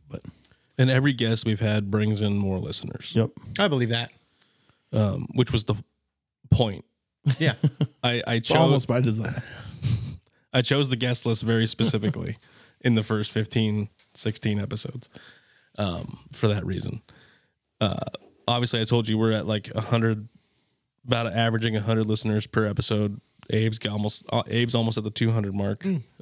Andrew's at like the 130. Van and Kathy are right around the same I haven't seen it from Royal spot. But I was a little nervous when I seen that one. It was a little over 3 hours. I was like, man, we'll see how this goes. And we're at 2.5. Yeah. Yeah, it doesn't, like we talked about it. I was nervous about an hour and a half. Yeah. Trust me, we do, like I said, I'm not trying to boast us at all because you obviously answered very well, but I try to make sure we at least hit 2 hours, usually. I'll throw in whatever I got to throw in. Random questions or anything, just throw me off track. Yep. Well, and usually I can usually account Vance for about 30 minutes of content, at least. So that works out. Sometimes I'm winded, or I got a lot of hot air sometimes, so it happens. Got to get out once in a while. Do you enjoy the useless assumptions one? Yeah, I do. It's just a different outtake because like I said, I'm not very political. I don't really watch the news. So it just kind of opens up some stuff that I did not know what was going on. So it just kind of broadens my horizons on that. I'll be honest. I've followed a couple news places on Twitter and I get a little bit of information from there. Awesome. So it's been a little beneficial for you. Mm-hmm. That's good. We haven't pushed that podcast as much. No, there's some good stuff on there. And like I said, you can. We will in the future. I wanted this one to kind of be the main thing. Get off the ground. The ground before we start throwing out the stuff we throw out. Yeah, right. Get a good following that can back you up there for a little while. Yeah. But other than that, I mean, I appreciate you coming on. Is there anything else you want to plug or anything else you want to? No, probably the biggest thing is, and I kind of wanted to say this earlier, is how we're all small businesses and stuff like that. I'd like people to realize that in the time and age we're at, buy local. Well, I know you guys talk about it. Buy local. We do. Probably not think of the enough, small but guy, and that's what, I'd really try that. I'll be honest. I bought a snowblower here a couple weeks ago and I had to really think like, okay, I don't want to go to Menards because they don't sell service. Yep. If something happens, the place I bought it from is going to take care of me. Yep. Just stuff like that, really be like-minded, and especially with this year, we really don't know what it's all going to bring. I want people to think of the small businesses, we sponsor softball teams. I do sponsor a racing series. There's a lot of small things that the big corporations don't do. Just be mindful of that. And it's not just that. It's when you're buying local, I'm going to try to say this in the best light. When you're buying local, also try to buy from somebody who will keep the money in town. Correct. Yep. Who will also buy local. Yep. That's I what like we're that. Keeping the money in the same, city. Yeah, I hate that. I'll be honest. I don't know, people shop around on cars and stuff like that. I hate it when I see like Sid Dillon on Fremont or, like place up in South Dakota. It's like you took our money from here in town and you went up there, About mine in Pierce, Nebraska. Mm-hmm. That's just it. Like we try and buy all our vehicles within, because obviously I deal with a lot of dealerships. We kind of spread the love, and it's not like we buy new vehicles every week, but like we spread the love a little bit, but like we do business with people that do business with us. It's hard in my area of business to, I can only buy so many houses, right? Correct. Yeah. Yep. And I've got a lot of people I know in real estate. Well, I had to choose one for each tough. one. But I try to spread the love too on certain things, restaurants, things that you can go to multiple times. It's hard. It's kind of, again, it's one of those give and takes and push and pulls, and it's something that we all fight with because convenience is super easy. Oh yeah. It's hard to fight convenience, and And I'm price guilty. sometimes, I'm right? guilty of going to Amazon. It's like, Oh yeah. I'm at home. Well, I need some of this that stuff you can't get. Like this, what I just bought here, I can't get at a local store. Yeah, and I get that, but and then some things it's like, oh, I could run to wherever, and I understand some of the stores they're not local per se, but they hire local people, Right. and so I look at it that way also. But it's just really easy. I'm just sitting on my couch. You're I like, just oh need yeah, I need this. this. Oh my god, I'm just gonna be here Friday. and I got it in 2 days. It's We're all really guilty of it. difficult that It's a way. convenience It's hard thing. to fight. When we moved right before Christmas, I started buying the bulk of what we would normally buy our groceries, like your produce and any kind of what I always call the outside aisles, your meats, your produce, your whatever. Bakery.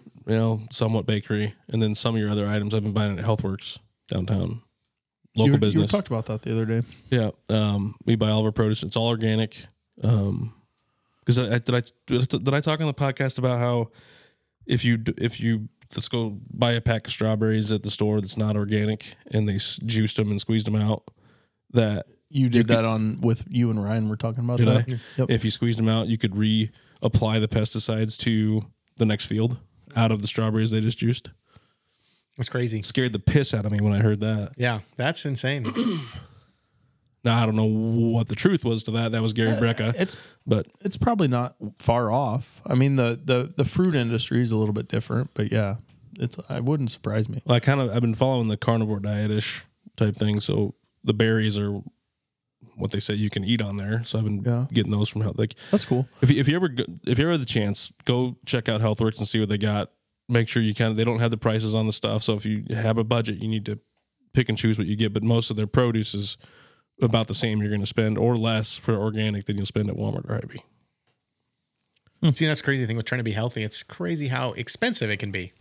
On some of that stuff, you got to you got to really shop or like this. Like I didn't know about that down there. You just got to cut out the shit you were maybe eating before. If you were buying, I don't know, You got to get rid of the fluff, fluff, if you want to call it that. the fluff and anything snacks. with preservatives and stuff like that. Because then you're going to cut out some of that money. But if you get your main like your proteins can be super cheap to buy.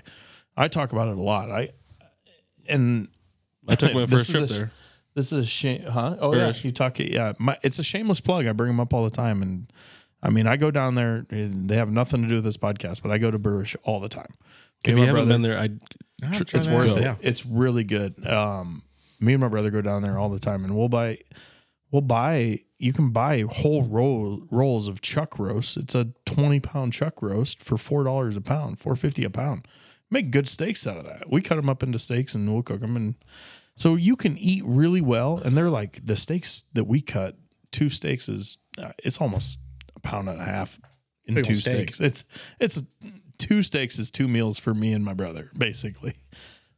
So it can happen. You can feed yourself really well. Hamburger, if you buy hamburger in bulk from wherever, I mean, you can get it cheap. My wife's definitely got that down. She bought a whole cow Yep, and that's a whole It's the best way to do He it. talks about it a Oh lot. man, we got so much friggin' It's meat. the best way to do it. As So- long as you have the freezer space, in my opinion, it's the only way to do it. And you got to get it through a lot of people don't realize, it's not everybody, but some people they don't understand when you buy a quarter or a half or a full cow, they think it's all going to be steaks. No, you're getting a quarter You get of so much stuff. You're getting a quarter of these steaks. You're getting a quarter of these steaks. You're getting a quarter of the roast. You're getting a quarter of the hamburger. Everything gets split up. And you can also get, if you're big into hamburger, you can get some of that ground in a hamburger. Yeah. Yeah, we have, whole we have cow so hamburger. much. It's really good. We've taken some cows in that, whole cows for whole cow hamburger. Oh my God. That's good. That's good eating right there. Yeah, since we moved, we haven't ate out once. Really? I've cooked every meal at home. That's awesome. Just See, I'm a trying to- terrible cook. That's my problem. And that's another thing. Like, You can cook meat. yeah, I can cook meat. And I can do basic stuff like that. But for the most part, I'm a pretty good. I mean, mom taught me well. I'm a pretty good cook, and I've taught myself some things. But it's not hard. I mean, even just following the carnivore diet is not difficult. yeah. Meat, eggs, berries. See, I'm trying to be a little more conscious of that, just because now, like I said, I'm feeling way better, and I want to keep going that way. Even just moving, like what do you eat the most of? Like, what's like your go-to? I ate a lot of cardboard pizza, Tombstone pizza. Oh my God, Tombstone is not my favorite. Jack's is my favorite. See, I'm not a big Jack's fan. I like Tombstone pizza. My wife will try and buy some other ones and be like, no, you just need to eat Tombstone. I don't care what's on sale. Buy Tombstone. I don't have an alternative for that quick and easy. Yeah, I'm the Jack's guy. That's like I can't eat any of the other pizzas except for Jack's. Yeah, she'll try and be fancy and stuff like that and get these other better ones. DiGiorno's and stuff. Yeah, no, get that out of here. I don't want that. DiGiorno's crap. not worth it. No, not anymore. I need that. I'm gonna put it on my smoker, and I need it just crispier than like I need to break my teeth on it when I eat it. But I've been eating like a lot of steak and eggs in the morning, which sounds expensive. It's really not. If you buy a whole cow, So we have chickens, so eggs are free. well, there you go. See, you got your own eggs. You're good And there. fresh eggs are so they're really much good. better. That's what we do. We got two or three families that go to daycare that have chickens, and we just buy their eggs. Oh, I was it's selling them off on the tool truck there for a little while. At one point in time, we had so many eggs. It's awesome. So yeah, So we much better. Oh yeah, they're awesome. fresh eggs they're yellow. They're bright yellow. They taste so much better. Oh Right, my almost God. like an orange, like a milky orange. It's so good. I love fresh. I love farm eggs. That was a whole tangent we just got on. Yeah. That really exploded. I don't want to take care of chickens, but I want somebody else to take care of chickens. So I can But have my the kids eggs. take care of them. I don't do nothing with the animals. If anybody actually knows me, I am not an animal guy, but the wife and the kids all got I'll that. work on cars. I won't do. Exactly. But I do love. I do love that you took something from the podcast and Yeah, are it's trying really, to live yeah, it. it's all been awesome. You know, I really feel like I'm going to try and keep this moving. Like I said, I'm down like 10 pounds in 2 weeks. And you feel good. I feel really good actually. So yeah, I want to keep rolling like this and feel better. I'm actually excited. You know, come race season, that's my biggest deterrent. It's like, man, I'm tired. I don't want to go down there and work on the car after a hot day. But like, I'm excited. You know, to keep getting healthier on some of this sense. Like I said, my bank account looks a heck of a lot better too from not eating out. Isn't it crazy nowadays? Eating out, and you talked about the expense of eating healthy, but it's really, if you add up all the times maybe you ate out, it's probably not. Oh, that. it's insane because my wife makes fun of me because there'd be days. I have one specific day, and she knows it's that day. So I'll eat breakfast at the house, and then I'm in a town with a Casey's, and I will get second breakfast there because in the other town I'm in, I really don't like what they have for lunch there. So I'll kind of eat a smaller lunch, and then I'm in another town later that I might grab something in. So yeah, I was stopping at a gas station 2, 3, maybe 4 times a day to get food, and it's like, Yep. yeah. That's that 10 pounds right there. Dude, it's crazy. Yeah, and I don't drink as much pop anymore. I try to eat or drink something healthy in the morning. So Yeah, I got rid of full pop. It's been almost a year now. I don't think I can totally give it away. I've been drink, pretty impressed with So what I drink I've done. Zevia. I don't know if you ever heard of that. No, I haven't. You Check can into that. give it a try. It's gonna be a shock for you at first, but I believe that. I got Kai turned on it. She was a Dr. Pepper freak forever. I see. I was every morning outside drinking Dr. Pepper. I got her. Dr. Pepper's it's my killer. I will go. I like it. I don't know if I've said this or not, but I may have told you every Lent, I basically give up pop for Lent because I'm a Catholic and you got to give some up. So I give up pop and I can do it. It's brutal. So you should do. And I'll go like 6 months, 7 months. I'll go all the That's way to impressive. like August or something. And then I'll have that first Dr. Pepper and it's fucking over. So during Lent, you should just drink this Dr. Zevia, and then you won't even like. No, because I don't want to do that. But then you won't even like Dr. Pepper afterwards. Trust me, you won't. I drink. It'll be too sweet for you. I already drink the Bangs and the Rains, and I get the caffeine. Get those out too. I can't. That's not gonna can't. I happen. guarantee you could. That's not gonna happen. Caffeine. Sorry. It's got caffeine in it. Small steps. It's got caffeine in it. Yeah, It but does. It'd be tough to totally give up like an energy. I don't drink a ton of energy drink. I used to drink a lot of energy drinks, but I drink about maybe I'm one gonna a need week. that. I'm gonna need that DeMar Hamlin before I give those up. Jesus. Well, anyway, so if you want to try it, HealthWorks does give discounts if you buy them in bulk, and it's a little more expensive at Hy-Vee. You can get it at Hy-Vee too, but it's all The powder. no, it's a canned pop, but it's natural sweetener. It's not an artificial sweetener. Natural sweetener, no That's sugars. still pop. It's not. It's 0 calories, zero.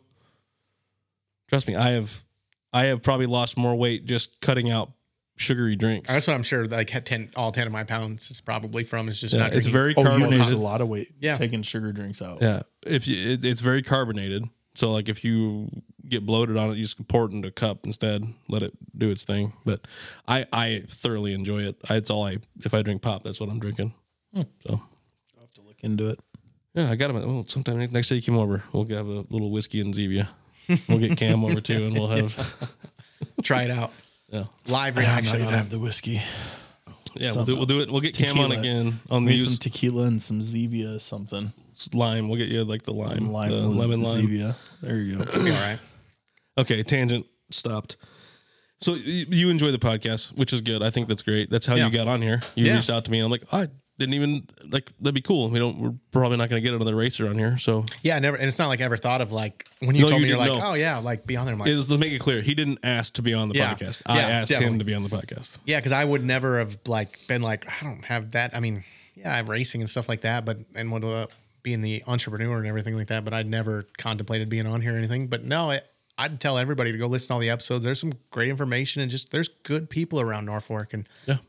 I'd never heard any of these stories had it not been for this. Yeah, and we've got some good ones coming up too. So I mean, listen, like, Keep it up. share, give Cam a good listen. Let's get him up there in the listens when this comes out, and we'll promote the heck out of it. Appreciate you coming on, man. Yeah, I this think was a we're good gonna- time. I I really think we're enjoyed gonna it. end it here and Yeah. end on a good note. Yep. Thanks for I'm coming glad on. you had a good time. Yeah, it was like I said, I was a little nervous when we sat down. For anybody in the future, I was pretty nervous when I sat down, but nope, it's pretty organic. We and- make it pretty easy. Yeah, it's not too hard. We don't ask too many hard questions. We don't bite. Yeah. I try not to bite anyways. Awesome. Well, thanks for coming on, man. Yep. Appreciate it. Thank you. See you guys next time.